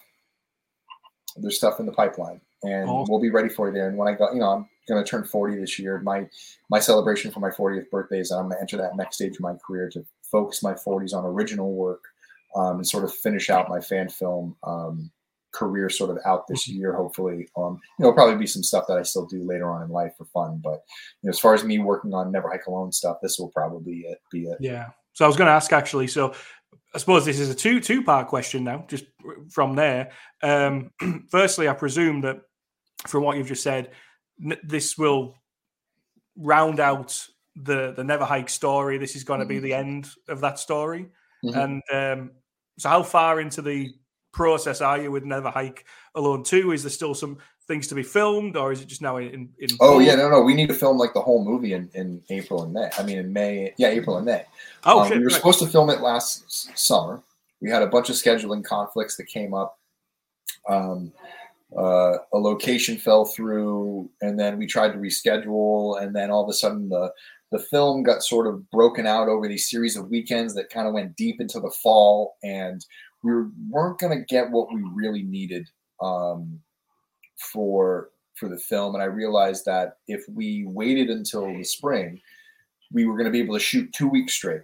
We were able to go out, have a full production, that's all it was. We're not out trying to bounce from different things and do different projects and come back and be like, wait, where did I leave that? Where did I do this? Like, literally build it all for 2 weeks, shoot for 2 weeks straight, wrap production. Then we go back to Carson, Washington. We got to finish scenes up there. So where we shot our sneak preview, that's in Carson, Washington, on this private lake that we have through mutual friends of ours, thanks to James Sweet and Carl Winery, who hooked us up with that location. The Birkenfields, the people who own that property, very much special thanks to them. We have a lot of really important work to sort of do up there. Part of the finale ends up there too. We go back, because that's actually we haven't really shown it yet, but that's actually what we're calling the dock at Camp Crystal Lake. That's what's left of it. And so, and you'll see that sort of becomes part of the story in different parts of the film. Mm-hmm. This will finish out the film. This will finish out the story. This is the finale. This isn't just one more episode. This is the whole shebang. So we have to film that in April and May. We'll wrap that up. We'll go into editorial. We'll start the post process, and we'll go through that process. If opportunity presents itself, we will try to do pickups. We'll try to raise more money and shoot more scenes. I would really love to shoot a house party massacre scene where Jason's coming, as he's working his way through Crystal Lake, sort of like in part 6. As he's working his way around the woods, he keeps bumping into people. You know what I mean? And so we want to create different scenarios where Jason bumps into people. We want to bring in celebrity guests. We want to do things that'll be real fun. And sort of, really build up the body count for people but work it into the film, So these were some of when I came to crowdfunding to do this movie, I had to remove some scenes to make sure that we could actually afford it, and make sure the story still works, but fans still got what they wanted. There's still I think right now there's 13 deaths in the film confirmed. And I'm awesome. I feel like that's a good number. That's a big deal. I mean, yeah, that's a big deal for us because we usually only do 1 or 2, and so we got a lot to do there. We could get into the 20s if we do some of these scenes, because we'll do some wild scenes. There's even some scenes we want to add that aren't even kill scenes, that are just like Jason interaction scenes. People just seeing him sort of like walk by, you know what I mean? Like there's things that we can do that can really sort of like amp up the movie and give us different experiences with Jason as we go through. We should have a finished product by September 2023. That's about when we should be rolling it off the assembly line. And honestly, with the way things go, I guarantee you we'll be exporting the final film on October 6th, October 7th, October 8th, maybe even October 12th, depending on, if we get to that point where, like, if there's still more that we can sort of like etch out and sort of crystallize, and, there's title work to be done, there's, error checks to be made, there's different exports of the film to be done. The only thing that would push us to sort of get it done even earlier, if I feel like we get everything done and I have nothing left to do, that's when we'll export and we'll start getting into the Blu-ray side of things. We'll start getting their Blu-ray ready. I'll be working on behind the scenes materials. We have some people that are interested in doing behind the scenes documentary work for us. One thing that I requested from sort of the fandom and see if anyone was wanting to do it was for the Never Hike Alone 2 Blu-ray, is that I wanted a documentary that wasn't internally shot.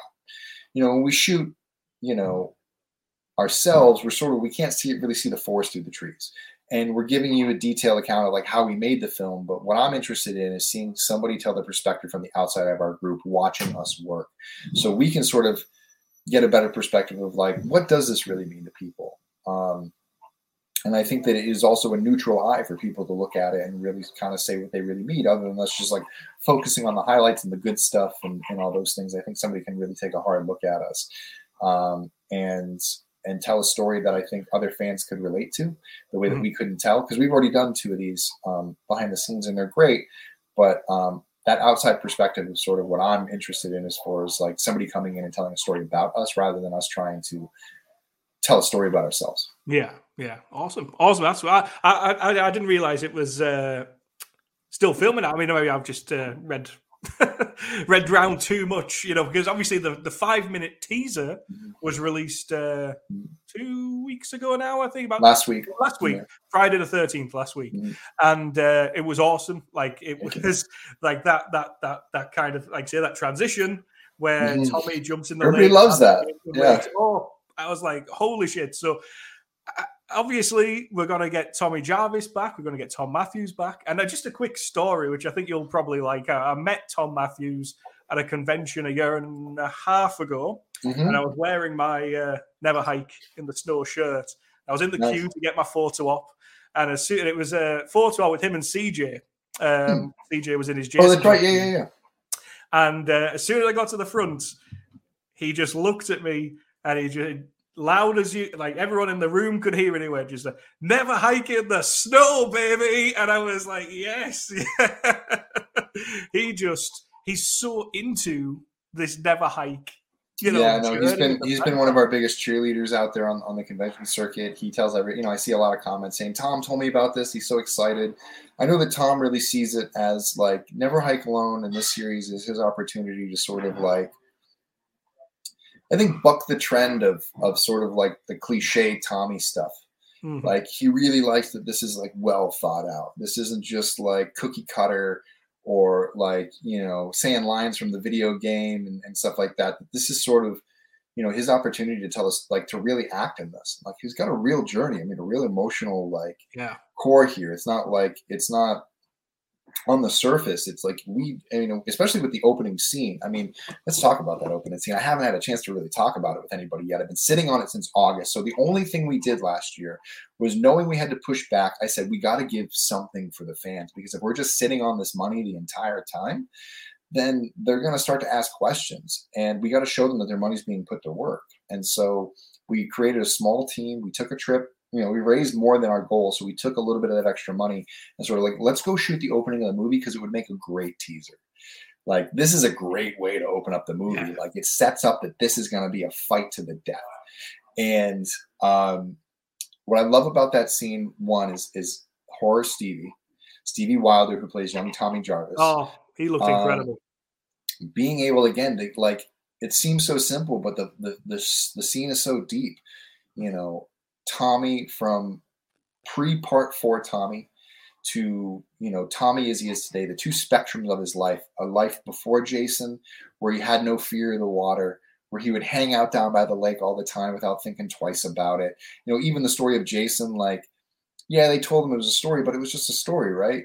And now this Tommy that knows how much his life has been just completely fucked up by this, you know, experience of Jason Voorhees, being haunted for Jason Voorhees ever since he was that age. You know, just like looking back on it, and sort of in this dream, he represents sort of like a protector for himself. That if he is there and he can protect his childhood, then at least he has this happy memory that he can come back to. This is his happy place. You know, a time when, like, maybe he did used to sneak down. Like, they lived, like, I always thought about the Jarvises lived close enough to Crystal Lake where he would sneak down to the camp every now and then, and he would go fishing by himself because his dad wasn't around. Dad wasn't there to teach him how to tie a lure, that was for sure. And he used to go here, and here's a place where he could actually enjoy being a kid, and he wasn't afraid of Jason. He had no fear of Jason. And to see Jason pop up in this happy place and pull his you know, his child, his vision of his perfect child into the water, and him trying to save it, and it just being another nightmare, and just being another place where Jason has invaded his space. And you see that in his bedroom, that Jason has invaded his space. He's welcomed him in. He's surrounded himself by, you know, with all of these images and, you know, these missing persons, and he's taken responsibility for all of it, and it haunts him, and it still sends him into panic attacks. And we see a little bit of Tommy from part 5, the panic attack. Yeah. The vision of Jason, but then we see that it's Tom Matthews, the version of Tommy that we last remember, the one that fought Jason and put him into the lake. But now that work has been undone, so that means that his work is still unfinished. And this is the Tommy that we have. This is the Tommy that is broken and driven mad, and just trying to bring some type of semblance of a life, and trying to live in the real world, knowing that, like, I keep, a lot of the times when I talk about Tommy, I refer to him as Don Quixote. He's just chasing after windmills. You know what I mean? And after 20 years of chasing after windmills, it's got to get tiring, right? You got to start doubting yourself, right? You know, especially after Never Hike in the Snow. He got so close. That's what's so heart-wrenching about Never Hike in the Snow, is that Tommy got so close. He got thwarted by Rick, his number one enemy. And if there was ever a time for Tommy to give up, it's now. And he wants to give up, but Jason still haunts him. Yeah. And he can't give up. And so I'm really excited about where the story goes from the special sneak preview, because that is the opening of the film. The scene ends there for the sneak preview. But remember when we did Never Hike in the Snow and we just showed Jason firing the bow and arrow and then we cut away? There was more to that scene, right? Well, there's more to this scene too. And that's a lot of the work we need to do this spring. There's a lot of big scene work that leads into, you know, Tommy's motivation, and then we start to unravel for fans. What I can give, without spoiling it, is that as that scene goes on, as that day unfolds, we see that we are leading fans into that moment where Tommy met Kyle. And that we've rewound the clock just a little bit, about half a day, about where was Tommy at the beginning of the day, and how did Tommy end up getting Kyle on that trail, and sort of retreading that ground. And that was supposed to be what was called Never Hike Again. And the reason why we called it Never Hike Again was we're doing Never Hike Alone again, but from Tommy's perspective. That's Act 1. Act 2 is Jason takes Crystal Lake. Now at the end of Act 1, we get to that point where we get to the ambulance scenes. We get to the moment where they drive away, and now they're heading back towards town. Now this is Jason takes Crystal Lake. Jason is walking out of the woods and he's coming into town. We're going to Wessex County Memorial. We're doing scenes in the hospital. Jason's going to come to that hospital. This is like my homage to Halloween 2. And, you know, if they wanted to turn Michael Myers into Jason, well, we're going to take it right back and be like, well, this is what happened if Jason would have went to the hospital. And then the final section, which is Act 3, which we've advertised, is called The Final Hike. After there's a confrontation at Wessex County, which we're calling the Wessex County Massacre, survivors of that attack, people, main characters in that, not everyone's going to make it out of those scenes. Like, everyone is on it. This is the Suicide Squad. You know what I mean? Like, I'm not telling you who's going and who's staying, but there's a group of characters that need to go back to camp, because that's the only place that they could finish it. Because fighting Jason, on open ground, out in that area isn't going to do them much good. But if they can isolate him at the camp, there are certain things that they can do to sort of defeat him and put him to rest once and for all. And so that's sort of like the end game plan. And it really is that fight. Like, that is, that's why I say it's a kaiju battle. If fans who are, if you liked Never Hike Alone, the scenes where, we had Jason attack Kyle in the camp and toss him out the door to nowhere and, fight with him on the ground, where Jason came into the main cabin and fought Kyle and threw him through the table.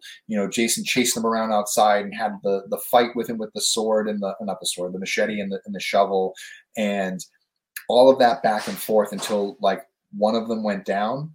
Like, that's what you're getting in The Final Hike. It's another one of those big action, stunt-driven, effects-driven, battle-out brawl between the final main characters, and with the goal of each of them trying to eliminate each other. The goal is one kills the other or the other kills the other. And there's a lot of things that we've been setting up through Never Hike in the Snow, through Never Hike Alone, through Disappear. There's lots of Easter eggs that I've been dropping about Never Hike Alone 2 along the way. When fans get to the end of Never Hike Alone 2, and they get to the resolution, and they get to the denouement, and we get to the epilogue, and we sort of finish out our story, my end goal for this is to give Friday the 13th fans something they've never had before in finality, which is a conclusion. A bookend to the Paramount series that says this is the story of Jason. This is where Jason's story sort of comes to an end. This is where there is no more conflict. There is no more, the resolution has been had. The answers have been given. There is peace. And, or is there type thing. And because you can never end, like, I think one rule about making a Friday the 13th film is you can never fully close the door. You can shut it, but you leave it unlocked. You need to leave enough breadcrumbs for another filmmaker to come and sort of tell another story, because that's what Friday the 13th is. But if you could, like that's how I feel about Part 6. Like, if the series stopped with Part 6, I would have been comfortable with that.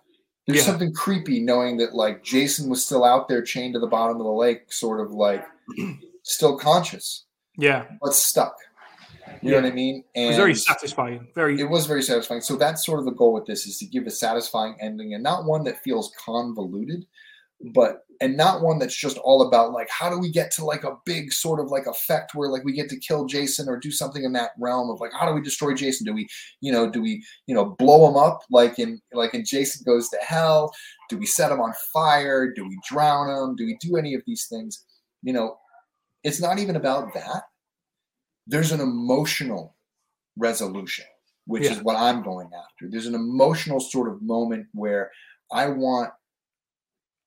You remember in Toy Story 4, where all the toys held hands? Oh, they were going into the furnace. Yeah, I'm still scarred. I want fans to hold hands in the theaters and realize that here we go. This is our ride. You know what I mean? And I feel like that's an experience from 2009 that was robbed from me, because as a theater watcher, because when I watched the final sequence of Jason get sort of strung up, then dropped, then stabbed, then his head goes into the thing, there was sort of like a 15-step component to his death, which didn't even feel all that satisfying. Like, you ran a sword, like the sword through him in an awkward fashion, and then sort of did, like, it wasn't like, it wasn't like you got chopped through the side of the head. You got an axe to the head. You got chopped into your heart. You got drowned at the lake. You got, pulled down by a ghost dad. You got washed out by toxic waste. You got stabbed in the heart and sent to hell. You got, completely your ass kicked by Freddy and you dropped into the lake, but with your last dying breath, pull Freddy down with you. 2006 had like a very convoluted, messy death that wasn't very satisfying. Mm-hmm. And so another goal of mine is to avoid that with this, is to be like, no, there's going to be something at the end of this movie that when it's time for Jason's demise, or time for any demise, that, we're not like sugarcoating this. Like I'm saying this is a bookend for a reason, but that the fact that like, there's something else that goes along with it that we've never had before. And that's what's going to make this so special. And that's what that's going to be one of the last things we film, along with sort of the epilogue, with sort of like the real, like the final people in the movie. And it's sort of it's a goodbye. Mm-hmm. It's really what it is. I think it's a goodbye. And I think it's an opportunity for fans that are fans of Friday the 13th to say, I can say goodbye to those unanswered questions from the past. And I can look forward to a series on Peacock, which is going to rewrite the rules. I can look forward to a new film from Sean that's going to reboot and rewrite the rules and attack in a different way. I think with Sean, it's funny, like with Child's Play, which I think is a good example. Chucky, the TV series, is the original creator, really leaning heavily on the old tropes, leaving Emily that's like really into the lore and things like that. And you're getting sort of a tongue-in-cheek version of Chucky. And then they did like the complete reboot of like a brand new Chucky, nothing, Charles Lee, all that stuff is all out the window. And they're doing something brand new. And so I think what you're going to get is the exact opposite with Friday the 13th. I feel like Peacock is going to be the one that really branches out and is daring and does some stuff that we haven't seen before. And what you're going to get with Sean is really going back to the old bag of tricks. Like he has a very set view on what Friday the 13th is. His rule is if in 6 minutes there isn't a death or nudity, it's not Friday the 13th, which is, I think personally, is an outdated technique. I feel like maybe now it's been long enough that you may be able to get away with that for a couple of years, but it's a formula that's going to go stale quick versus like keeping people on their toes and not what's going to happen next. I feel like Peacock is going to be the risk. That's going to be, the Child's Play that's, in theaters, and then Friday the 13th is going to be the Chucky, but that's going to be in theaters, and we're going to get like the daring stuff on TV. Yeah. So if Never Hike Alone can sort of put the nostalgia to rest, I feel like these two entities of Friday the 13th lore can be helped by that, by a fan film sort of doing things that, even with all the rights in place and all those things, they probably still can't touch Tommy Jarvis or Tom Matthews or some of the things that I'm touching upon and bringing people back. They're probably not interested in doing those things, but fans are interested in seeing those things. Mm-hmm. So providing those to fans takes away that sense of like, well, we don't want to see this, we want to see that. Well, we've given you that. Now you have a chance to move on. We gave you the toys you wanted. Now maybe here's the things you don't expected because you've been. Those are my dogs. Beeping outside my house. I was thinking, what the hell is this? Yeah. And you sort of like open it up. I think it's like we've been like afforded a great opportunity by the studios not suing us. We've had filmmakers reach out to us from the series and say that they're fans of our work and that they're cheering us on and no one's going to come out and sue us, and we just got to be responsible and I think that we've proven that and that's something we're really conscious of. So we're very thankful for it, and at the same time we're fans. I'm going to turn around at the end of the day and I'm going to be a cheerleader, but I'm going to discuss it like a fan. And I look forward to like looking at the series and looking at the episodes and like judging it like a fan. Like, is this where I wanted it to go? Is this what I like? But I think because I have Never Hike Alone in my back pocket, I no longer have to try to explain to anybody what I expect. I put what I expect on the screen. Yeah. Now I expect better. And honestly, like Brian Fuller, that guy's a master writer. course I expect, like, he's probably gonna blow Never Hike Alone out of the water, and that's what's good. Like, they should. My films should not be blowing the franchise entries out of the water, and the fact that they blow some of them out of the water and fans like them more than that, that's a challenge to the studios to get better, because I'm doing it with a fraction of the resources, like minutia resources compared to what they have.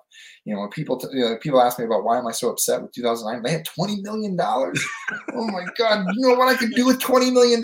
You know how I would have spent that money? I'll tell you what, I wouldn't have bought tunnels. That's the first thing I wouldn't have bought, because I would have saved a ton of money there, I guarantee you. Good Lord, like, what we're spending the money on now, if I could amplify that by $20 million, I could bring back all the scenes that I wanted to do.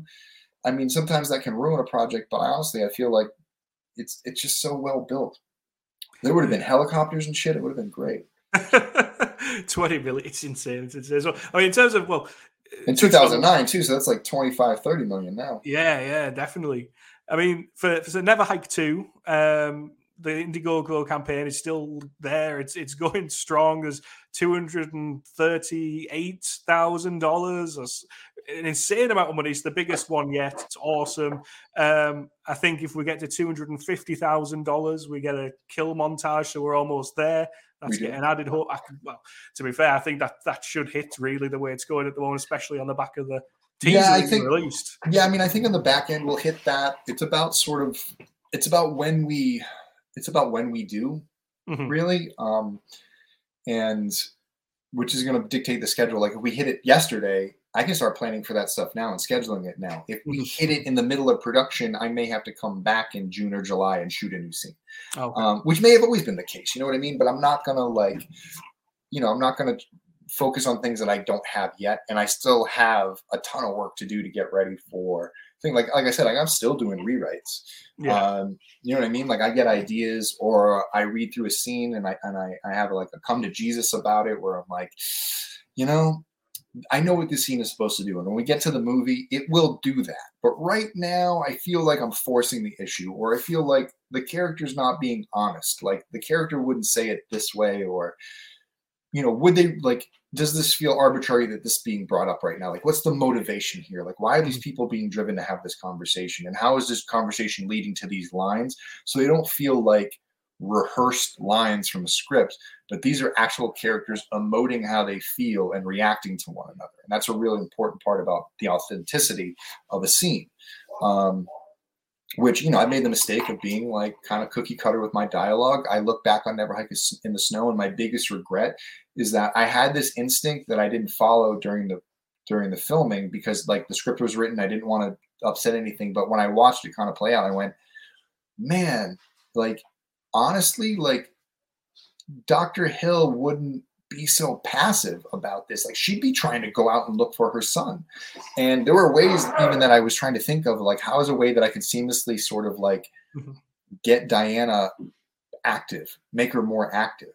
And I never found a way to do it. And I made the film and I let it live. And so that's sort of been my mission with Never Hike Alone 2, is like, never let Anna become inactive. Like, if she misses her son, she wants to find answers, and she's going to get involved, and she's not going to sit back and wait for answers. And if she's waiting for answers, she's not going to be like, okay, whatever you say, Sheriff. Like, I guess it's because I had thought that I was going to jump right into Never Hike Alone 2, Never Hike Again, right away, that I didn't really think too hard about sort of that, because I knew she was going to jump into action in the stories. But since Never Hike Alone, Never Hike in the Snow has had to do it, I look at series and being like, wow, like she's acting like her son is dead already. Like, she sort of knows, and I think that's okay. But I think there needs to be more of like, there's like some type of false hope at this moment, and that maybe she can do something, and she wants to go out and search, but the police stop her from searching, and she's forced to stay home in a way. I think there was some things that I could have gone in and done there, but at the end of the day, the characters still all ended up in the same place of where they were going to be, and it would have made it a better movie. But those are the things you learn. So now I put that lesson in it. Like, thank God I didn't make that mistake on Never Hike Alone 2. You know what I mean? Like, learning that and the other things really helped me. Doing the other projects, working on other people's films helps me get prepared to do this, because this is to date the most important project I've ever worked on. And, that goes for like the major productions that I've worked on. I've worked on $1 million films, but I was just a cog in that wheel. And with Never Hike Alone, the buck stops with me. I'm the one whose name is on the project. I'm the one whose name is on the crowdfund. If anything goes wrong, people are coming after me. I'm the one doing, if all this stuff happens, like I'm the one that has to like deal with the lawsuit or getting sued or getting fined or going to jail if we somehow break a rule in crowdfund and the studios decide that we're, the worst thing to happen, since Jason Goes to Hell. And, and so I take all that risk. And so I think, that's the balance of it in a way I didn't want to tackle this until I knew I was ready. And, I could have just gone and done it, but I'm really invested in making this like really, really good. We had to deal with some stuff, obviously COVID and, COVID threw off a lot of different things. Like we're going to talk about it probably in a little bit. It's probably a good time to segue in it, but like we were supposed to shoot Dylan's New Nightmare 2 years ago too. And that film got derailed. And there was a couple other projects like the Jason Rising project, which got derailed by COVID. Mm-hmm. And so I spent a lot of this time fulfilling promises to people who helped me out with Never Hike Alone in some way, or helped me out with Never Hike in the Snow in some way. And I was helping them finish their project. So I sort of took a break from Never Hike Alone, working on it full time to help other people finish their projects as a producer, become a better filmmaker through that, help them elevate their projects. With Jason Rising, that was a fantastic experience working with James and Carl. I'm really happy with the result of that film. I think that, I really think that, with all the stuff that we do in Never Hike Alone with the limited body count, Jason Rising was an opportunity for me to work with filmmakers who had, multiple deaths working into their film in an organic way. Like Jason Rising to me is Predator meets Jason Voorhees. It's very much a similar structure. And we talked about that early on, where it's, a group of mercenaries, a group of police officers go into a situation that they're meant to deal with. And then when they get to there to deal with the first situation, they realize that there is an unknown situation waiting for them that is way bigger and more important than what they went there in the first place for. And now it's going to be up to them to work together to get out. Yeah. Once they had me hooked on that storyline, I was like, you're in Never Hike Alone world, my friend. You're no longer making a Friday the 13th film. You're making like a modern Friday the 13th film based on another type of structure and putting Jason in that structure. And not only are you doing that, you're bringing back Pamela, which is, it's their idea. And that was the thing that drew me to the project, a headless zombie Pamela walking around murdering people. I remember watching that for the first time. And I actually didn't know anything about the Pamela thing. I just kind of went into it totally blind. Yes, that's awesome. I did, because I was just like, this is such a fresh take. And I've same with Never Hike and everything. I've always said to people who are Friday fans, you need to check out Jason Rising, especially if you're don't try and spoil it, but if you're a Pamela fan, it's just such a fresh take. If you're an old school fan, you like the first 4 movies, this is like the final chapter mixed with like a sprinkling of the rest. And there's some great cameos. There's great surprises in it. It definitely bucks the trend on like the canon. It acts as if nothing happens after part 4 but this movie.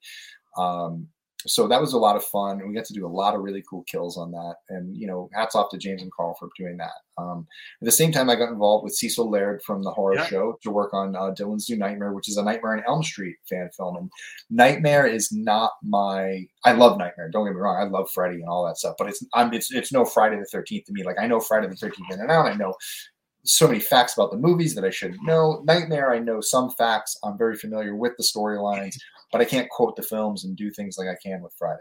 Mm-hmm. But I saw that passion in Cecil. And, to do a sequel to Wes Craven's New Nightmare, that was different. And that if we could successfully convince Miko Hughes to take on the role and we could treat it seriously like we treat Never Hike Alone, that this would be a project worth pursuing. After meeting with Miko, he said yes, and we started to put the pieces in place. We raised some money. We were going to go out and shoot. COVID. we had Dave McRae attached as our Freddy. We had Nora Hewitt attached as our effects artist to build our Freddy, which the sculpt came out amazing. And Dave did a great job playing Freddy when we actually got to make the film. But we had to wait for the Border Patrol to open up travel between Canada and the U.S., which, COVID went lax here in the States pretty early on compared to what Canada did. Mm-hmm. So Dave was basically a prisoner in his own country. He couldn't come out and film. We were all making different movies and working on different things and life, but Cecil was having a kid, getting a new job. I was working on a couple different projects. I was helping Jason Rising. I was doing more Never Hike stuff. I was helping other filmmakers with their projects. And so finally this year was when the COVID restrictions lifted, Dave could travel. We went immediately into casting the rest of the roles, which, we ended up getting Ron Sloan and Cindy Kanai, two people that I had met after I had done 13 Fanboy, another production that was in the middle of all that stuff. And then I helped sort of I didn't really help produce, but I was there as someone to contact and be there for and help out on set.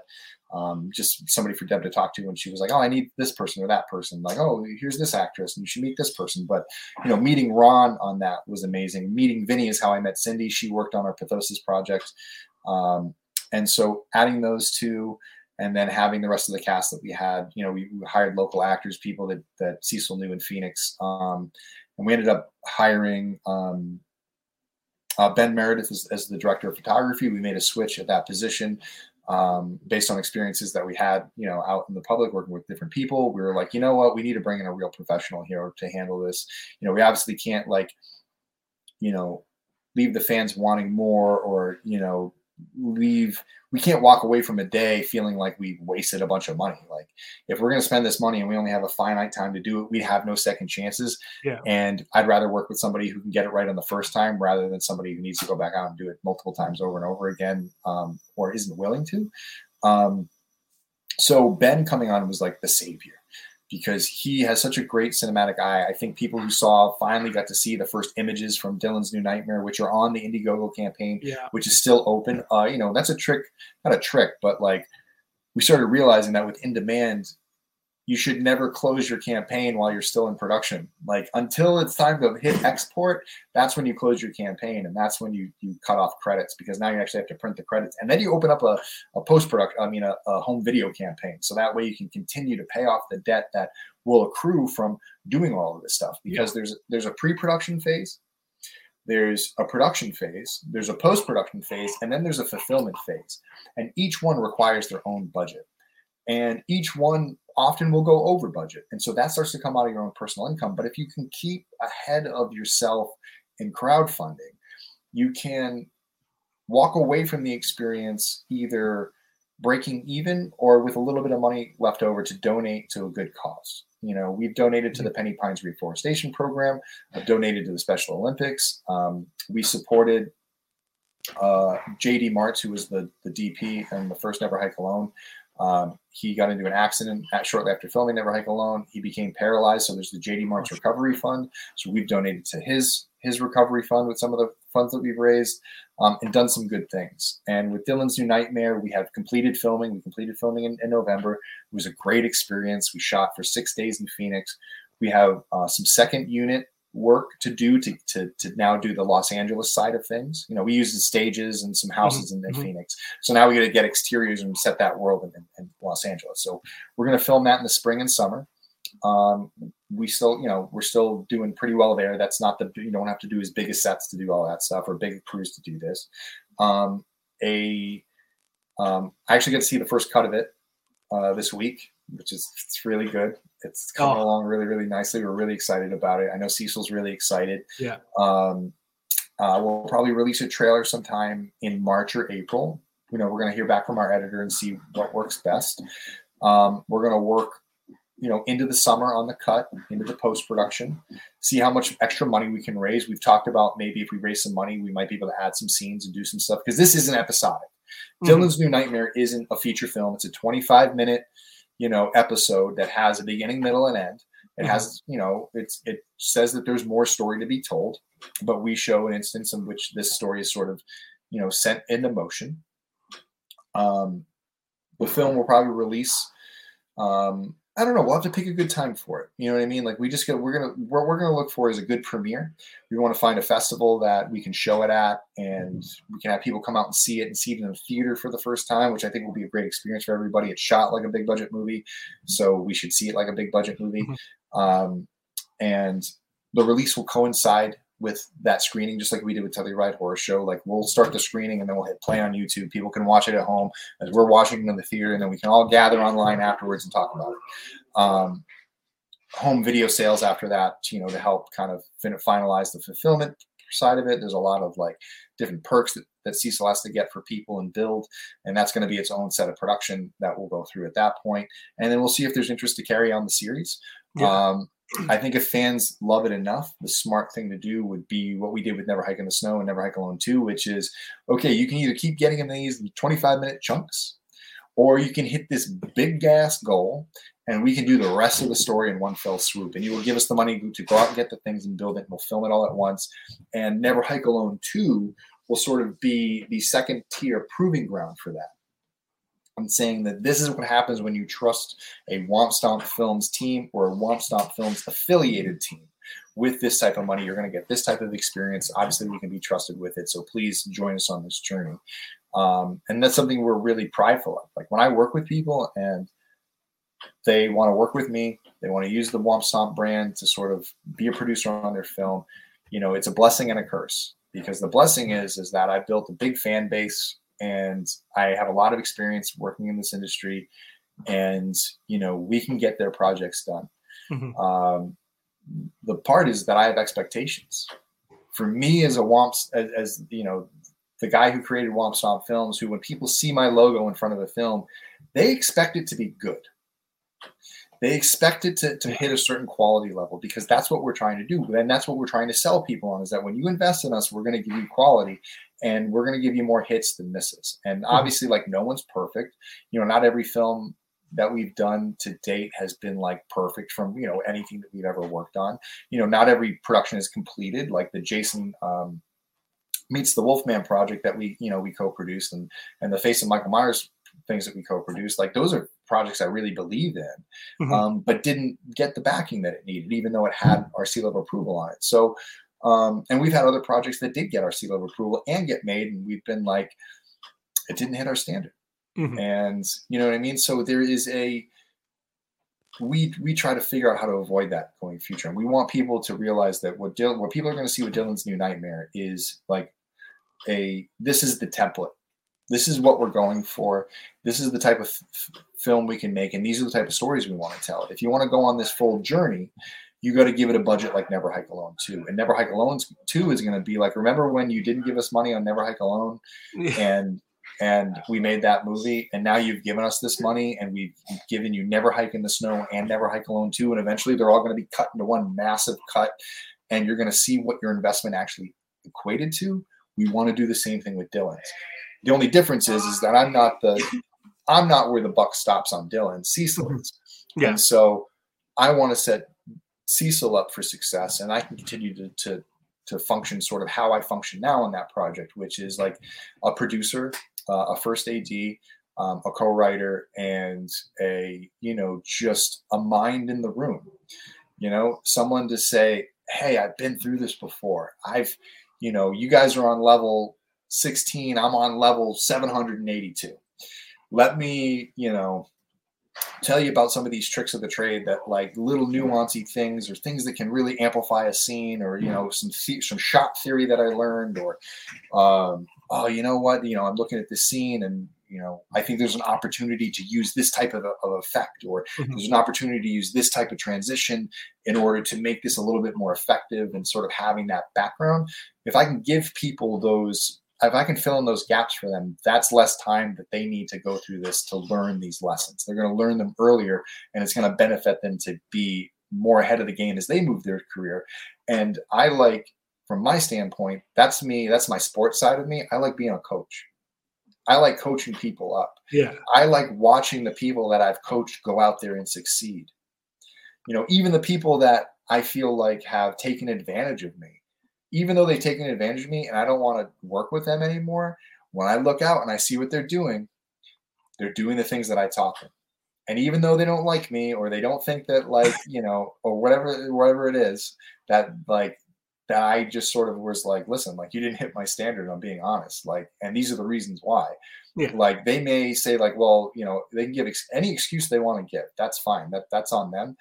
But at the end of the day, if they're still using my formula, if they're still following me to a T, then maybe I was a little bit more right than they want to admit.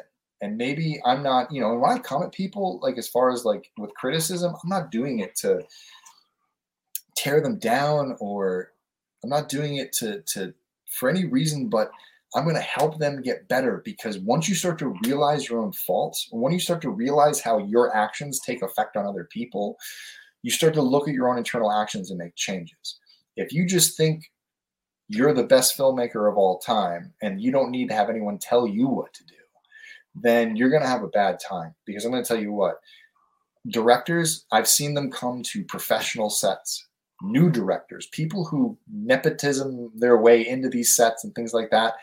Everybody on set knows more than you, especially about their department.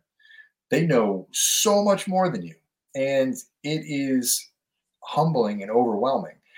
But you learn how to coach those people, and you learn how to get the best out of those people, and they want to work for you. They want to give you their best, and they're going to teach you things. Like, there's things as a director you have to have, which is vision, leadership, and answers. You need to have answers. And I think I try to help people avoid sort of getting lost in the things that I see independent filmmakers, the things that they do, that they either lose their crew, or they lose focus on a scene, or they just try to rehash something that they've seen from an old movie, and they're not giving their own spin on it. Mm-hmm. And those are the things that when I go to film festivals, and I've been to a lot of film festivals now, and I've sat through a lot of short blocks, and I've watched a lot of shorts, and I watch the shorts, but I also watch the audience. Mm-hmm. And there's common themes that I see happen in those films that get good reactions versus the common themes that happen when films don't get reactions. And honestly, like, not getting a reaction is probably the worst feeling in the world. When when everyone's just sitting there silent, you could hear a pin drop and people are coughing, like, it's a rough short. And you want, you know, my goal is to always go out there, and like, obviously, like, we should have fun and we should do all that stuff too, but you know, we want to go out and impress people. We want people to react. Like, that's why we do. I don't give up my weekends. I don't stay up till 4:00 in the morning shooting movies in the freezing cold so I can walk into a theater and have people go, yeah, or leave a thumbs down, or say, this is boring, or this isn't as good as that other thing. And you sort of go like, all that effort for this? Mm-hmm. Like, this isn't how I want to leave a project. I want to leave a project like being like, people love this. Like, it's motivation to go on to the next thing. Like, and honestly, like, some of the stuff that we've done that hasn't met my standard just motivates me to go on to the next one and be like, we're never doing that again. Yeah. That was part of the Dylan's New Nightmare project. It was like, we came off of another project and it was just like an awful experience. It was just like everything that we had set at the beginning of the project, saying, these are our goals. This is the expectation. And we, as far as I'm concerned, we flew way below the radar. Like, the way that we handled production, the way that we handled so many different decisions on the movie, I was like, we cannot do this on Dylan's New Nightmare. And it's one of the reasons why we made a change in sort of our team, because we needed to weed people out who were going to hold us back, who were going to settle for less and be okay with it, and think that, like, just because that is the highest they had ever been, they didn't realize that the ceiling was much higher and they could have achieved much more, but they were willing to do it because it wasn't as hard. Yeah. Oh, you know, they took the easy way out. And what I love about James, what I love about Carl, what I love about Cecil, you know, these collaborators, is they never let anything stand in their way, and the ceiling was never too high for them, and they were never willing, you know, like, they were willing to go above and beyond at all times, and then make decisions that were best for the movie instead of themselves. Yeah. Make decisions that were better for their crew instead of themselves. And when you can put your crew and your movie ahead of yourself, and all of those things, that's where you're going to find success. And that's what we try to do at Womp Films. And that's the price you pay for doing a Womp film, is that you're probably going to work harder than you've ever worked in your life. And you're going to feel It's going to drive you nuts. But at the end of the day, you're going to walk out there with a film that when it goes into a short block with a bunch of audiences, it's going to get not only a good reaction from those audiences, but it's going to get into festivals that people actually go to. Yeah, I see one of the things that pet peeves me more than anything in the world is when you see independent filmmakers going out and buying laurels basically from festivals that no one goes to. They're not even like real festivals. They're just online and they have it every 2 months. So every 2 months, people are just buying laurels, but the competition you're in with is nothing. And you're starting to notice that like almost everybody gets in, and you see posters lined with a bunch of festivals you've never heard of before. You're like, what is that? like Uncle Carl's like Ranch Barn Film Festival from, Baton Rouge. Okay. Who goes there? Well, what distribution company went there and scouted films that year? Like one of our great successes with, Pithosis was bringing it to Telluride Horror Show, again, an original project going to Telluride, which was a big deal for me. I also had my Imagine short brought to Telluride Horror Show, and these were things that got picked up by Bloody Disgusting and put on Bloody Bites. Pithosis was put in Fangoria. Those are the things that as an independent filmmaker, you should strive to. I'd rather get rejected from all of the best film festivals and at least say I went to those than try to walk around as if some festival from that is real. Honestly, it's a industry of different festivals that people literally just pay laurels for, and they get a laurel and they turn around and they say, "Oh, I'm a winner here." And it's like, a winner against what? Yeah, no, a win. Like, and did you notice that there's like also other winners in your category also with the same laurel as you? I think you all got scammed. Like I've seen people I learned that lesson where there was one festival I just liked the look of it. I was like, this is a cool festival, and I submitted to it, and I had gotten like plenty of letters from them saying, oh, you should submit and all this stuff and blah blah blah. And then when I actually researched the festival, I was like, wait a second, like, oh, this is a scam.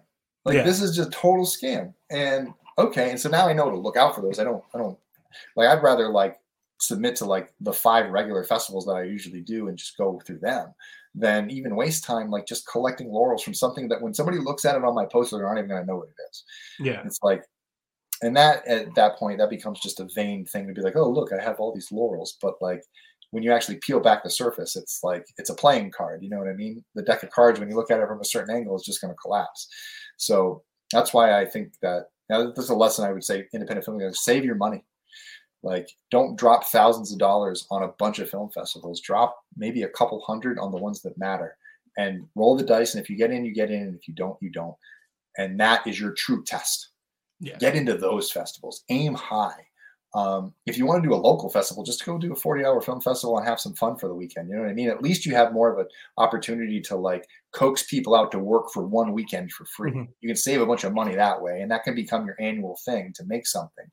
But if you're going to ask people to work for free and all that stuff, and it's just going to be something that, at the end of the day, not everyone can enjoy, then you're you got to look at the reasons why you're making films.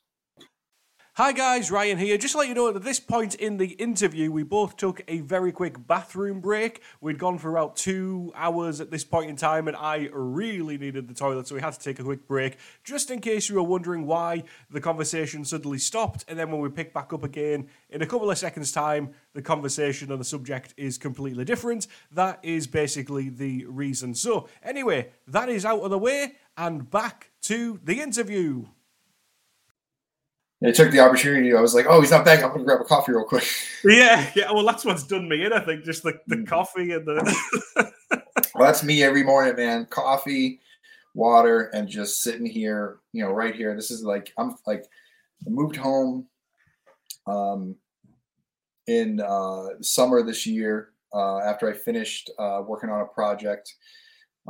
And decided to take some time off. Originally, I was supposed to shoot over the summer, and that got extended. So I extended this time home here. Basically turned my parents' basement into literally my parents' basement into a little production studio. I got like a whole setup over here where I got all my stuff, and I've been able to organize and do stuff and work locally. And sort of start to, once this project is over, the goal is that I can actually live a life again. I gotta tell you, like, I don't think people realize that, Never Hike Alone, like, in order to do this, I've had to make tremendous sacrifices. Working a full-time job is something that I can't do. Like, I can work for a few months freelance. But when Never Hike Alone comes around, can you imagine working like a corporate job and be like, I need to take a month off so I can go shoot a fan film? Yeah. You know what I mean? And honestly, that's where all my interviews would end. I'd be like, listen, I have this thing I'm super passionate about. It's going to be over eventually. And after that, like, you'll have me. But eventually this is going to happen. And I also started to recognize that it was a distraction. I was distracted at work. Like, if an email came in for Never Hike Alone and it had to be answered right away, like, I was trying to sneak in an email on set, you know what I mean? And then my AD goes, what are you doing on your phone? And I'm like, oh, God, I really need to send this email. Like, there's a backer who might back us at like $2,000. You know what I mean? Yeah. And become a big, like, this is a big step for us. Like, this is a big backer. Like, I want to give them the attention that they need. I don't want to have to wait. And so, like, I get pulled, like, my job and my dream. And so it's put me at odds with people that I've worked with. I think some people look at me and go, like, what are you doing? What's so important? You know what I mean? Yeah. I mean, there was one day on set where I was like, you know how they keep giving me crap for, like, being on my phone about shit? I was like, well, I launched a campaign today and look how much money I just raised. I was like, that's why I take 5 minutes in between takes to go write an email when nothing's going on. So, like, it might look like I'm not doing anything, but I just raised, $50,000 in the last 2 days. So it's worth it. I'm not sitting here just updating my Facebook page. I'm making money. I'm doing my side hustle. So leave me alone and respect the grind. So I've been sick of having that conversation. I can't wait. Honestly, the thing I'm looking forward to most is, like, Never Hike Alone 2 being done. Never Hike Alone being done. I've shipped out all the fulfillments. That's all done. Now I'm working again.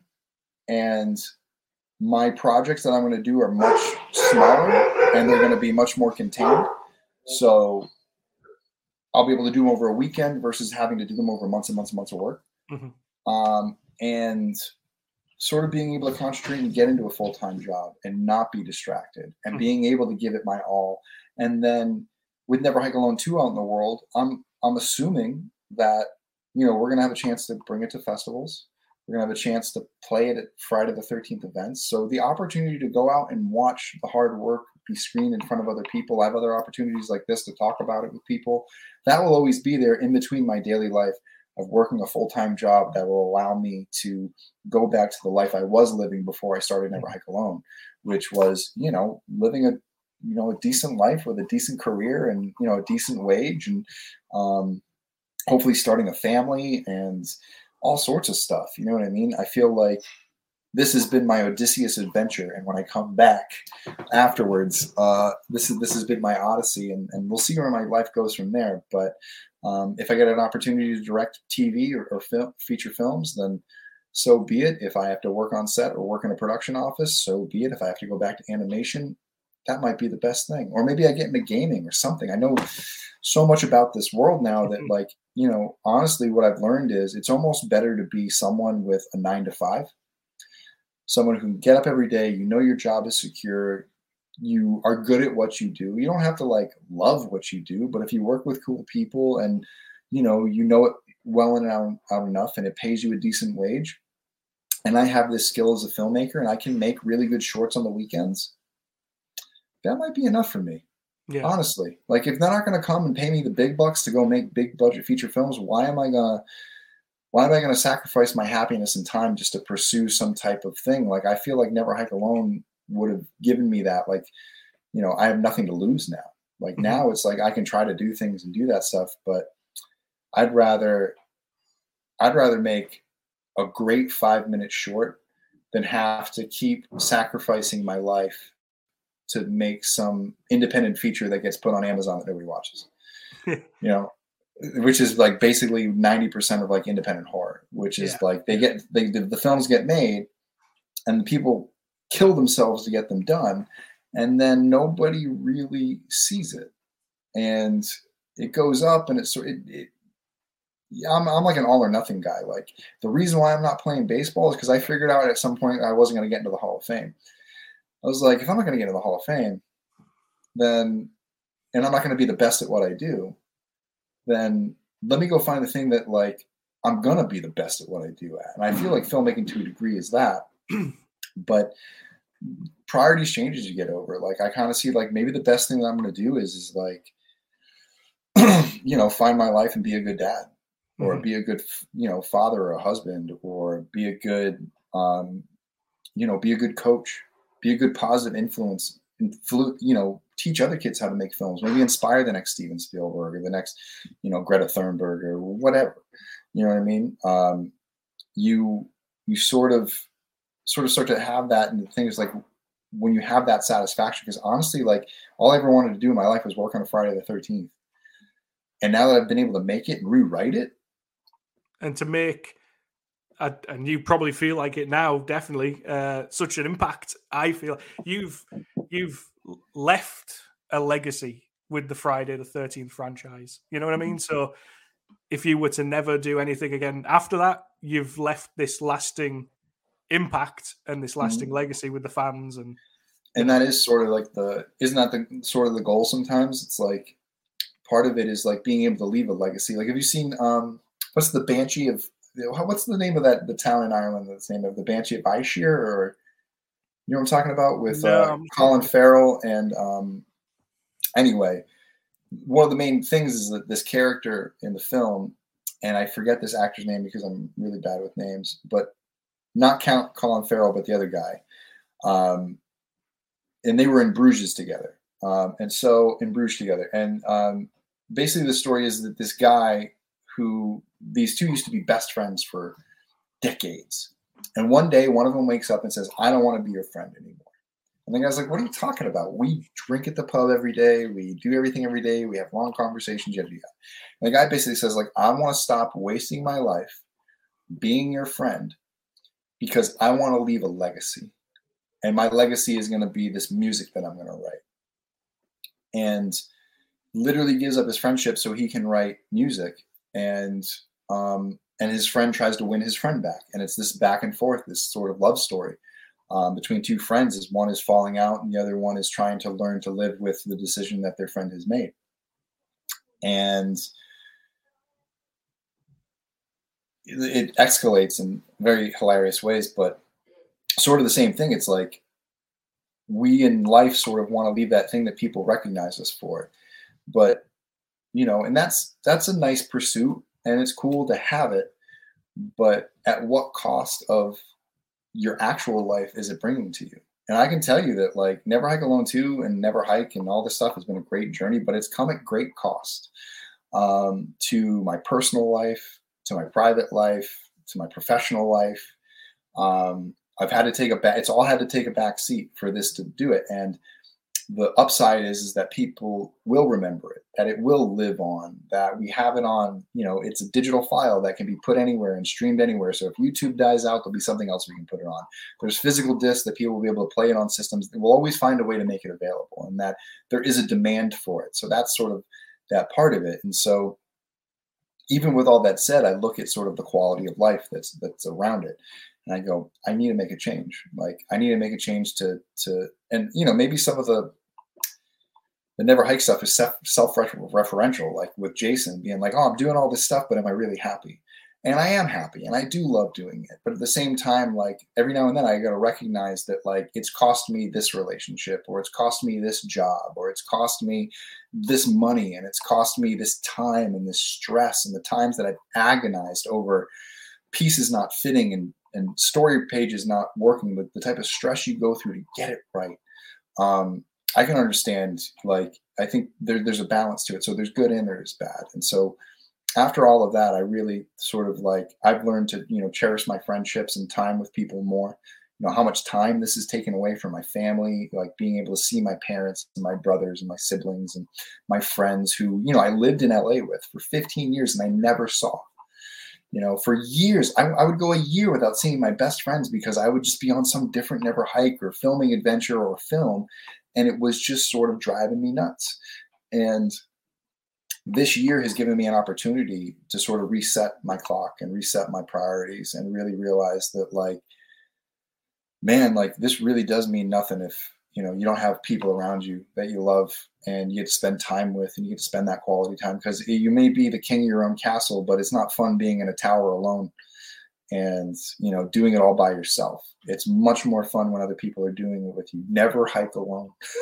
Like, never hike alone in the forest, and never hike alone in life. Like, and if you have a family and if you have those things and you look at somebody like me and you go like, oh man, they must have it all. I'll tell you what, I don't have a child right now. I don't, you know, I'm not married. You know, I'm in between work. You know, I have to work from job to job to job. I need to scrape by. Luckily, I have a tremendous network of family and friends that, you know, have helped me and have given me a place to stay and have offered me a chance to, like, you know, live, you know, in this world, you know, with a little bit of help, so they know that I can finish this journey. And it's brought me much, like, it's really showed me in my life, like, the people who really support me and support this journey and who really are impressed by it, because those people have shown up and they're there and they're doing it. And they, I look to my left and my right and they're out there picking up the wood or picking up the set or doing those things or hustling and getting it done. And, you know, that's really what has made the difference to me. And so as I finish this journey, it's like, it gives me an opportunity to take that hard look at my life again and be like, okay, I know what the priority is. And, you know, if you're going to pull me out of this and you're going to take these things away, like, now it's really going to have to be worth it. And so, and these things are going to have to come with me. I'm not giving up these things anymore because I've already given up enough. Awesome. Well, I can't wait to see the final. This could be the final Friday. We might actually get a definitive final Friday. So I'm really, really looking forward to seeing it. I mean, do you before we kind of wrap up, Vincent, you've been so generous with your time. I honestly cannot be more appreciative of you coming on, and we've gone probably over 2 hours. It's been fantastic speaking to you, but where can people see you in terms of, obviously you've just kind of spoke there about wanting a bit of a break and a time off, but will you be going out into the convention world, and where will people be able to kind of meet you and see you, will you be around? I'll be at Days of the Dead Atlanta at the end of January. Once Never Hike Alone 2 is out, I'll probably be all over the country. We'll post all sorts of screenings. I mean, I'm still going to make time for that. That's my favorite thing to do. Convention life, going on the convention circuit, I made so many friends. And so seeing them out there, it feels like, you know, vacation with my friends and seeing more of them. And I think it's a lot, you know, when I go out there now, I'm advertising to help finish something. And then once you've completed something, the victory lap of flying around with a movie to show to people is like I said, like, there is no better rewarding experience. Going to a place, showing it to people, having a crowd react to it, talk about the work. It makes all the sacrifice worth it. Being able to bring people with me to do that, and sort of surrounding myself with friends or coworkers or, you know, any, you know, people by my side. It's going to be a really, you know, I really hope this gives me the opportunity to travel the world. And because conventions happen on the weekends, because, you know, taking a Friday off is a lot easier than taking 3 months off. I can make that time, you know, I can make that time to say, hey, and it's, you know, at that point I can't kind of like, don't you know who I am type thing. Like go to my boss and be like, yo, they signed me up for a convention this weekend. Now I'm going to go show my movie. And, you know, maybe 10 people will ask me to sign some masks. But I'm not going to be here Friday. So yeah. I'm going to be working from the hotel, and then I'm going to go out and do my screening. I'm going to be hanging out in this city all weekend. I'll be back Monday morning. And, you know, luckily I've met people in my life who that's the journey they want to go on to, because they're convention people and they're horror movie people and they love this stuff as much as I do. And I think that's what I had to do. I had to go out and find the people who love this stuff as much as I do, so that when I go off on these little adventures, these are people that want to come with me. And these are people that want to be there. And they're just as, like, if I wasn't there, they'd be there too. So I don't have to drag anybody to anything. I don't have to force anybody to like work on anything. Not that I would ever force anybody, but like the fact that I don't have to like beg and plead and like you don't want that in life. Like, you don't want to have to be with people or be surrounded by people. It's like, hey, I want to do that thing that I really love doing. And it's like pulling teeth with them. You want to be like, hey, do you like doing this thing? I like doing this thing. Let's go do the thing. And it's happy and we have fun because we both love doing it. And like, I don't want to force anyone to be into this stuff. You know what I mean? So I know it's weird. It's not for everybody, but for the people it is for, it's a lot of fun. I love meeting people on the convention circuit, seeing people at festivals, talking to other filmmakers, people who email me and stuff like that, like asking for advice. I have like all these pre-written emails from people be like, oh, you need to know about fan films? Here's like the whole list of things you need to know. Oh, you need about crowdfunding? Here's a whole list of things you need to know. Love helping people. It's one of the most rewarding factors of this. And if people want to research us, if they don't know about us yet and they've listened to this thing, they're like, who the hell is this guy? You want to go to youtube.com/WompStompFilms. That's our company, WOMPSTOMPFILMS. We are on YouTube, on Instagram, on TikTok, on Facebook, on Twitter.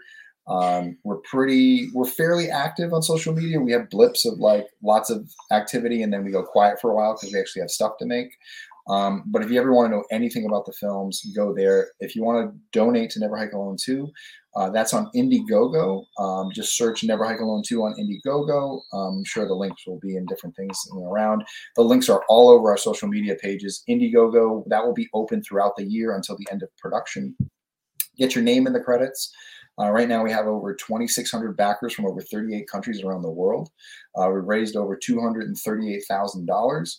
And we're trying to raise $250,000 and maybe even $300,000. If we raise $300,000, we have a whole new prequel that we're going to go make. So we got a lot. We got like some animated stuff that we want to do with the project. But we have, it's not just getting your name in the credits. We have Blu-rays, so Blu-rays of the films. You have T-shirts, pins, posters, Ghost Jason figures, sweatshirts, all sorts of fun stuff, props from the movie.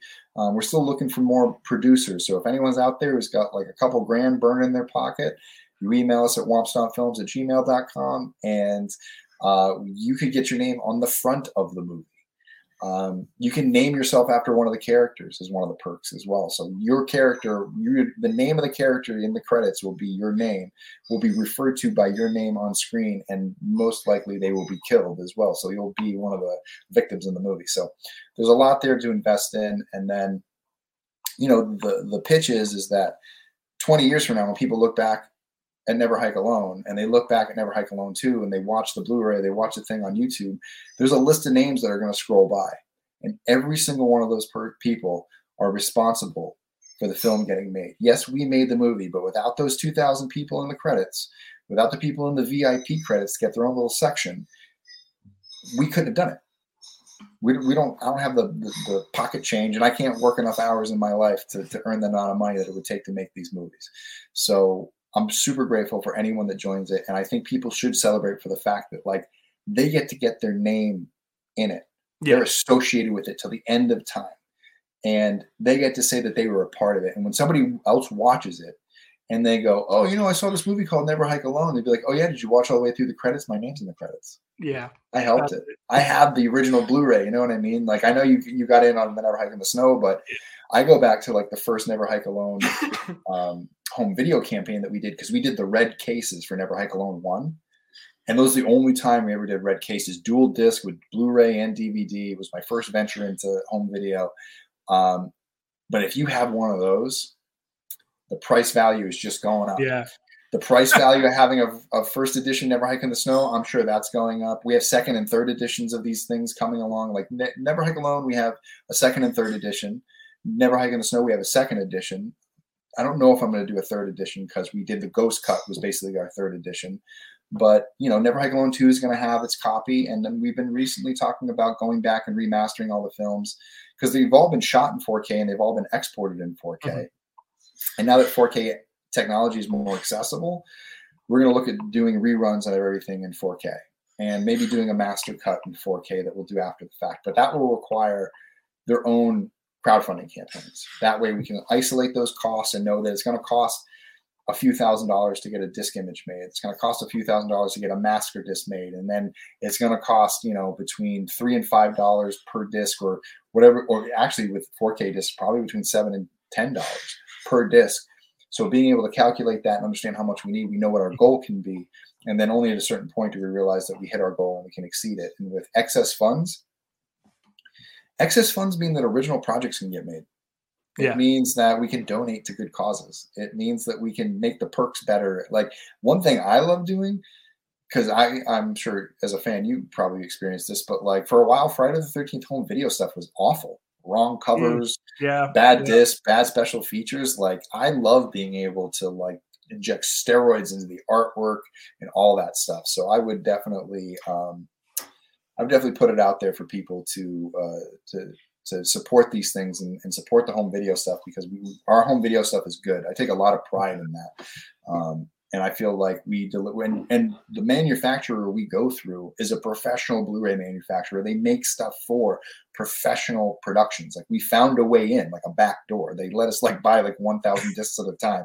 So you're not getting like print.com Blu-ray. You know what I mean? You're getting like what you get at the local, like, whether it's a Walmart or a Best Buy, or I'm not sure what you guys have in the UK, but we got the same kind of thing. Okay, cool. You're getting the same type of quality from that. That's what we try to deliver, and that's what we try to deliver with our films too. We want fans to have an experience like they've backed the real thing.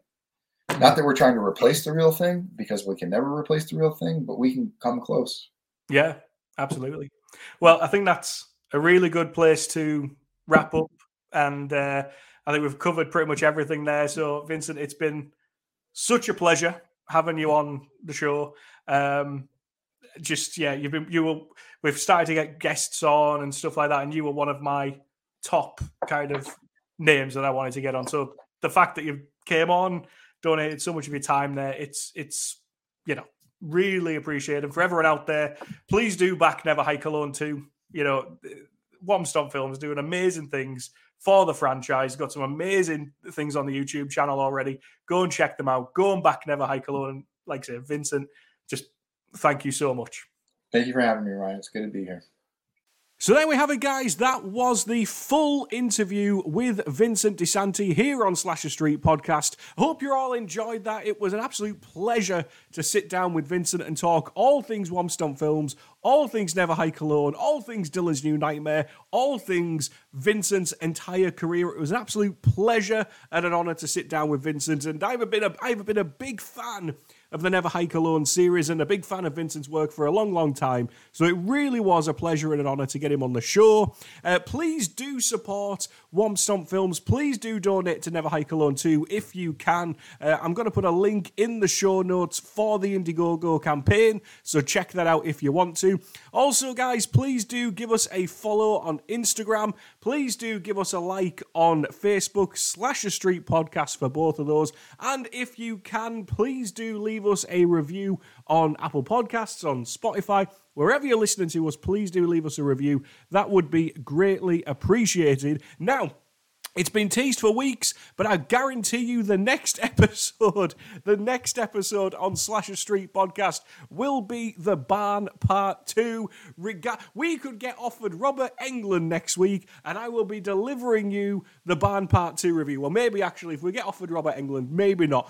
But unless that situation occurs, the review for The Barn Part 2, the in-depth review on The Barn Part 2, will be coming next week. So keep your eyes peeled for that one. But in the meantime, everyone, thank you so much for listening. I hope you enjoyed this interview. If you have lasted the full near 2.5 hours, I hope it's been worth it for you guys. It was certainly worth it for me. It was fantastic and a great time chatting to Vincent there. So, ladies and gentlemen, I will see you on the next episode of Slasher Street Podcast. Stay tuned, and there's only one thing left to do, and that is to stay scared.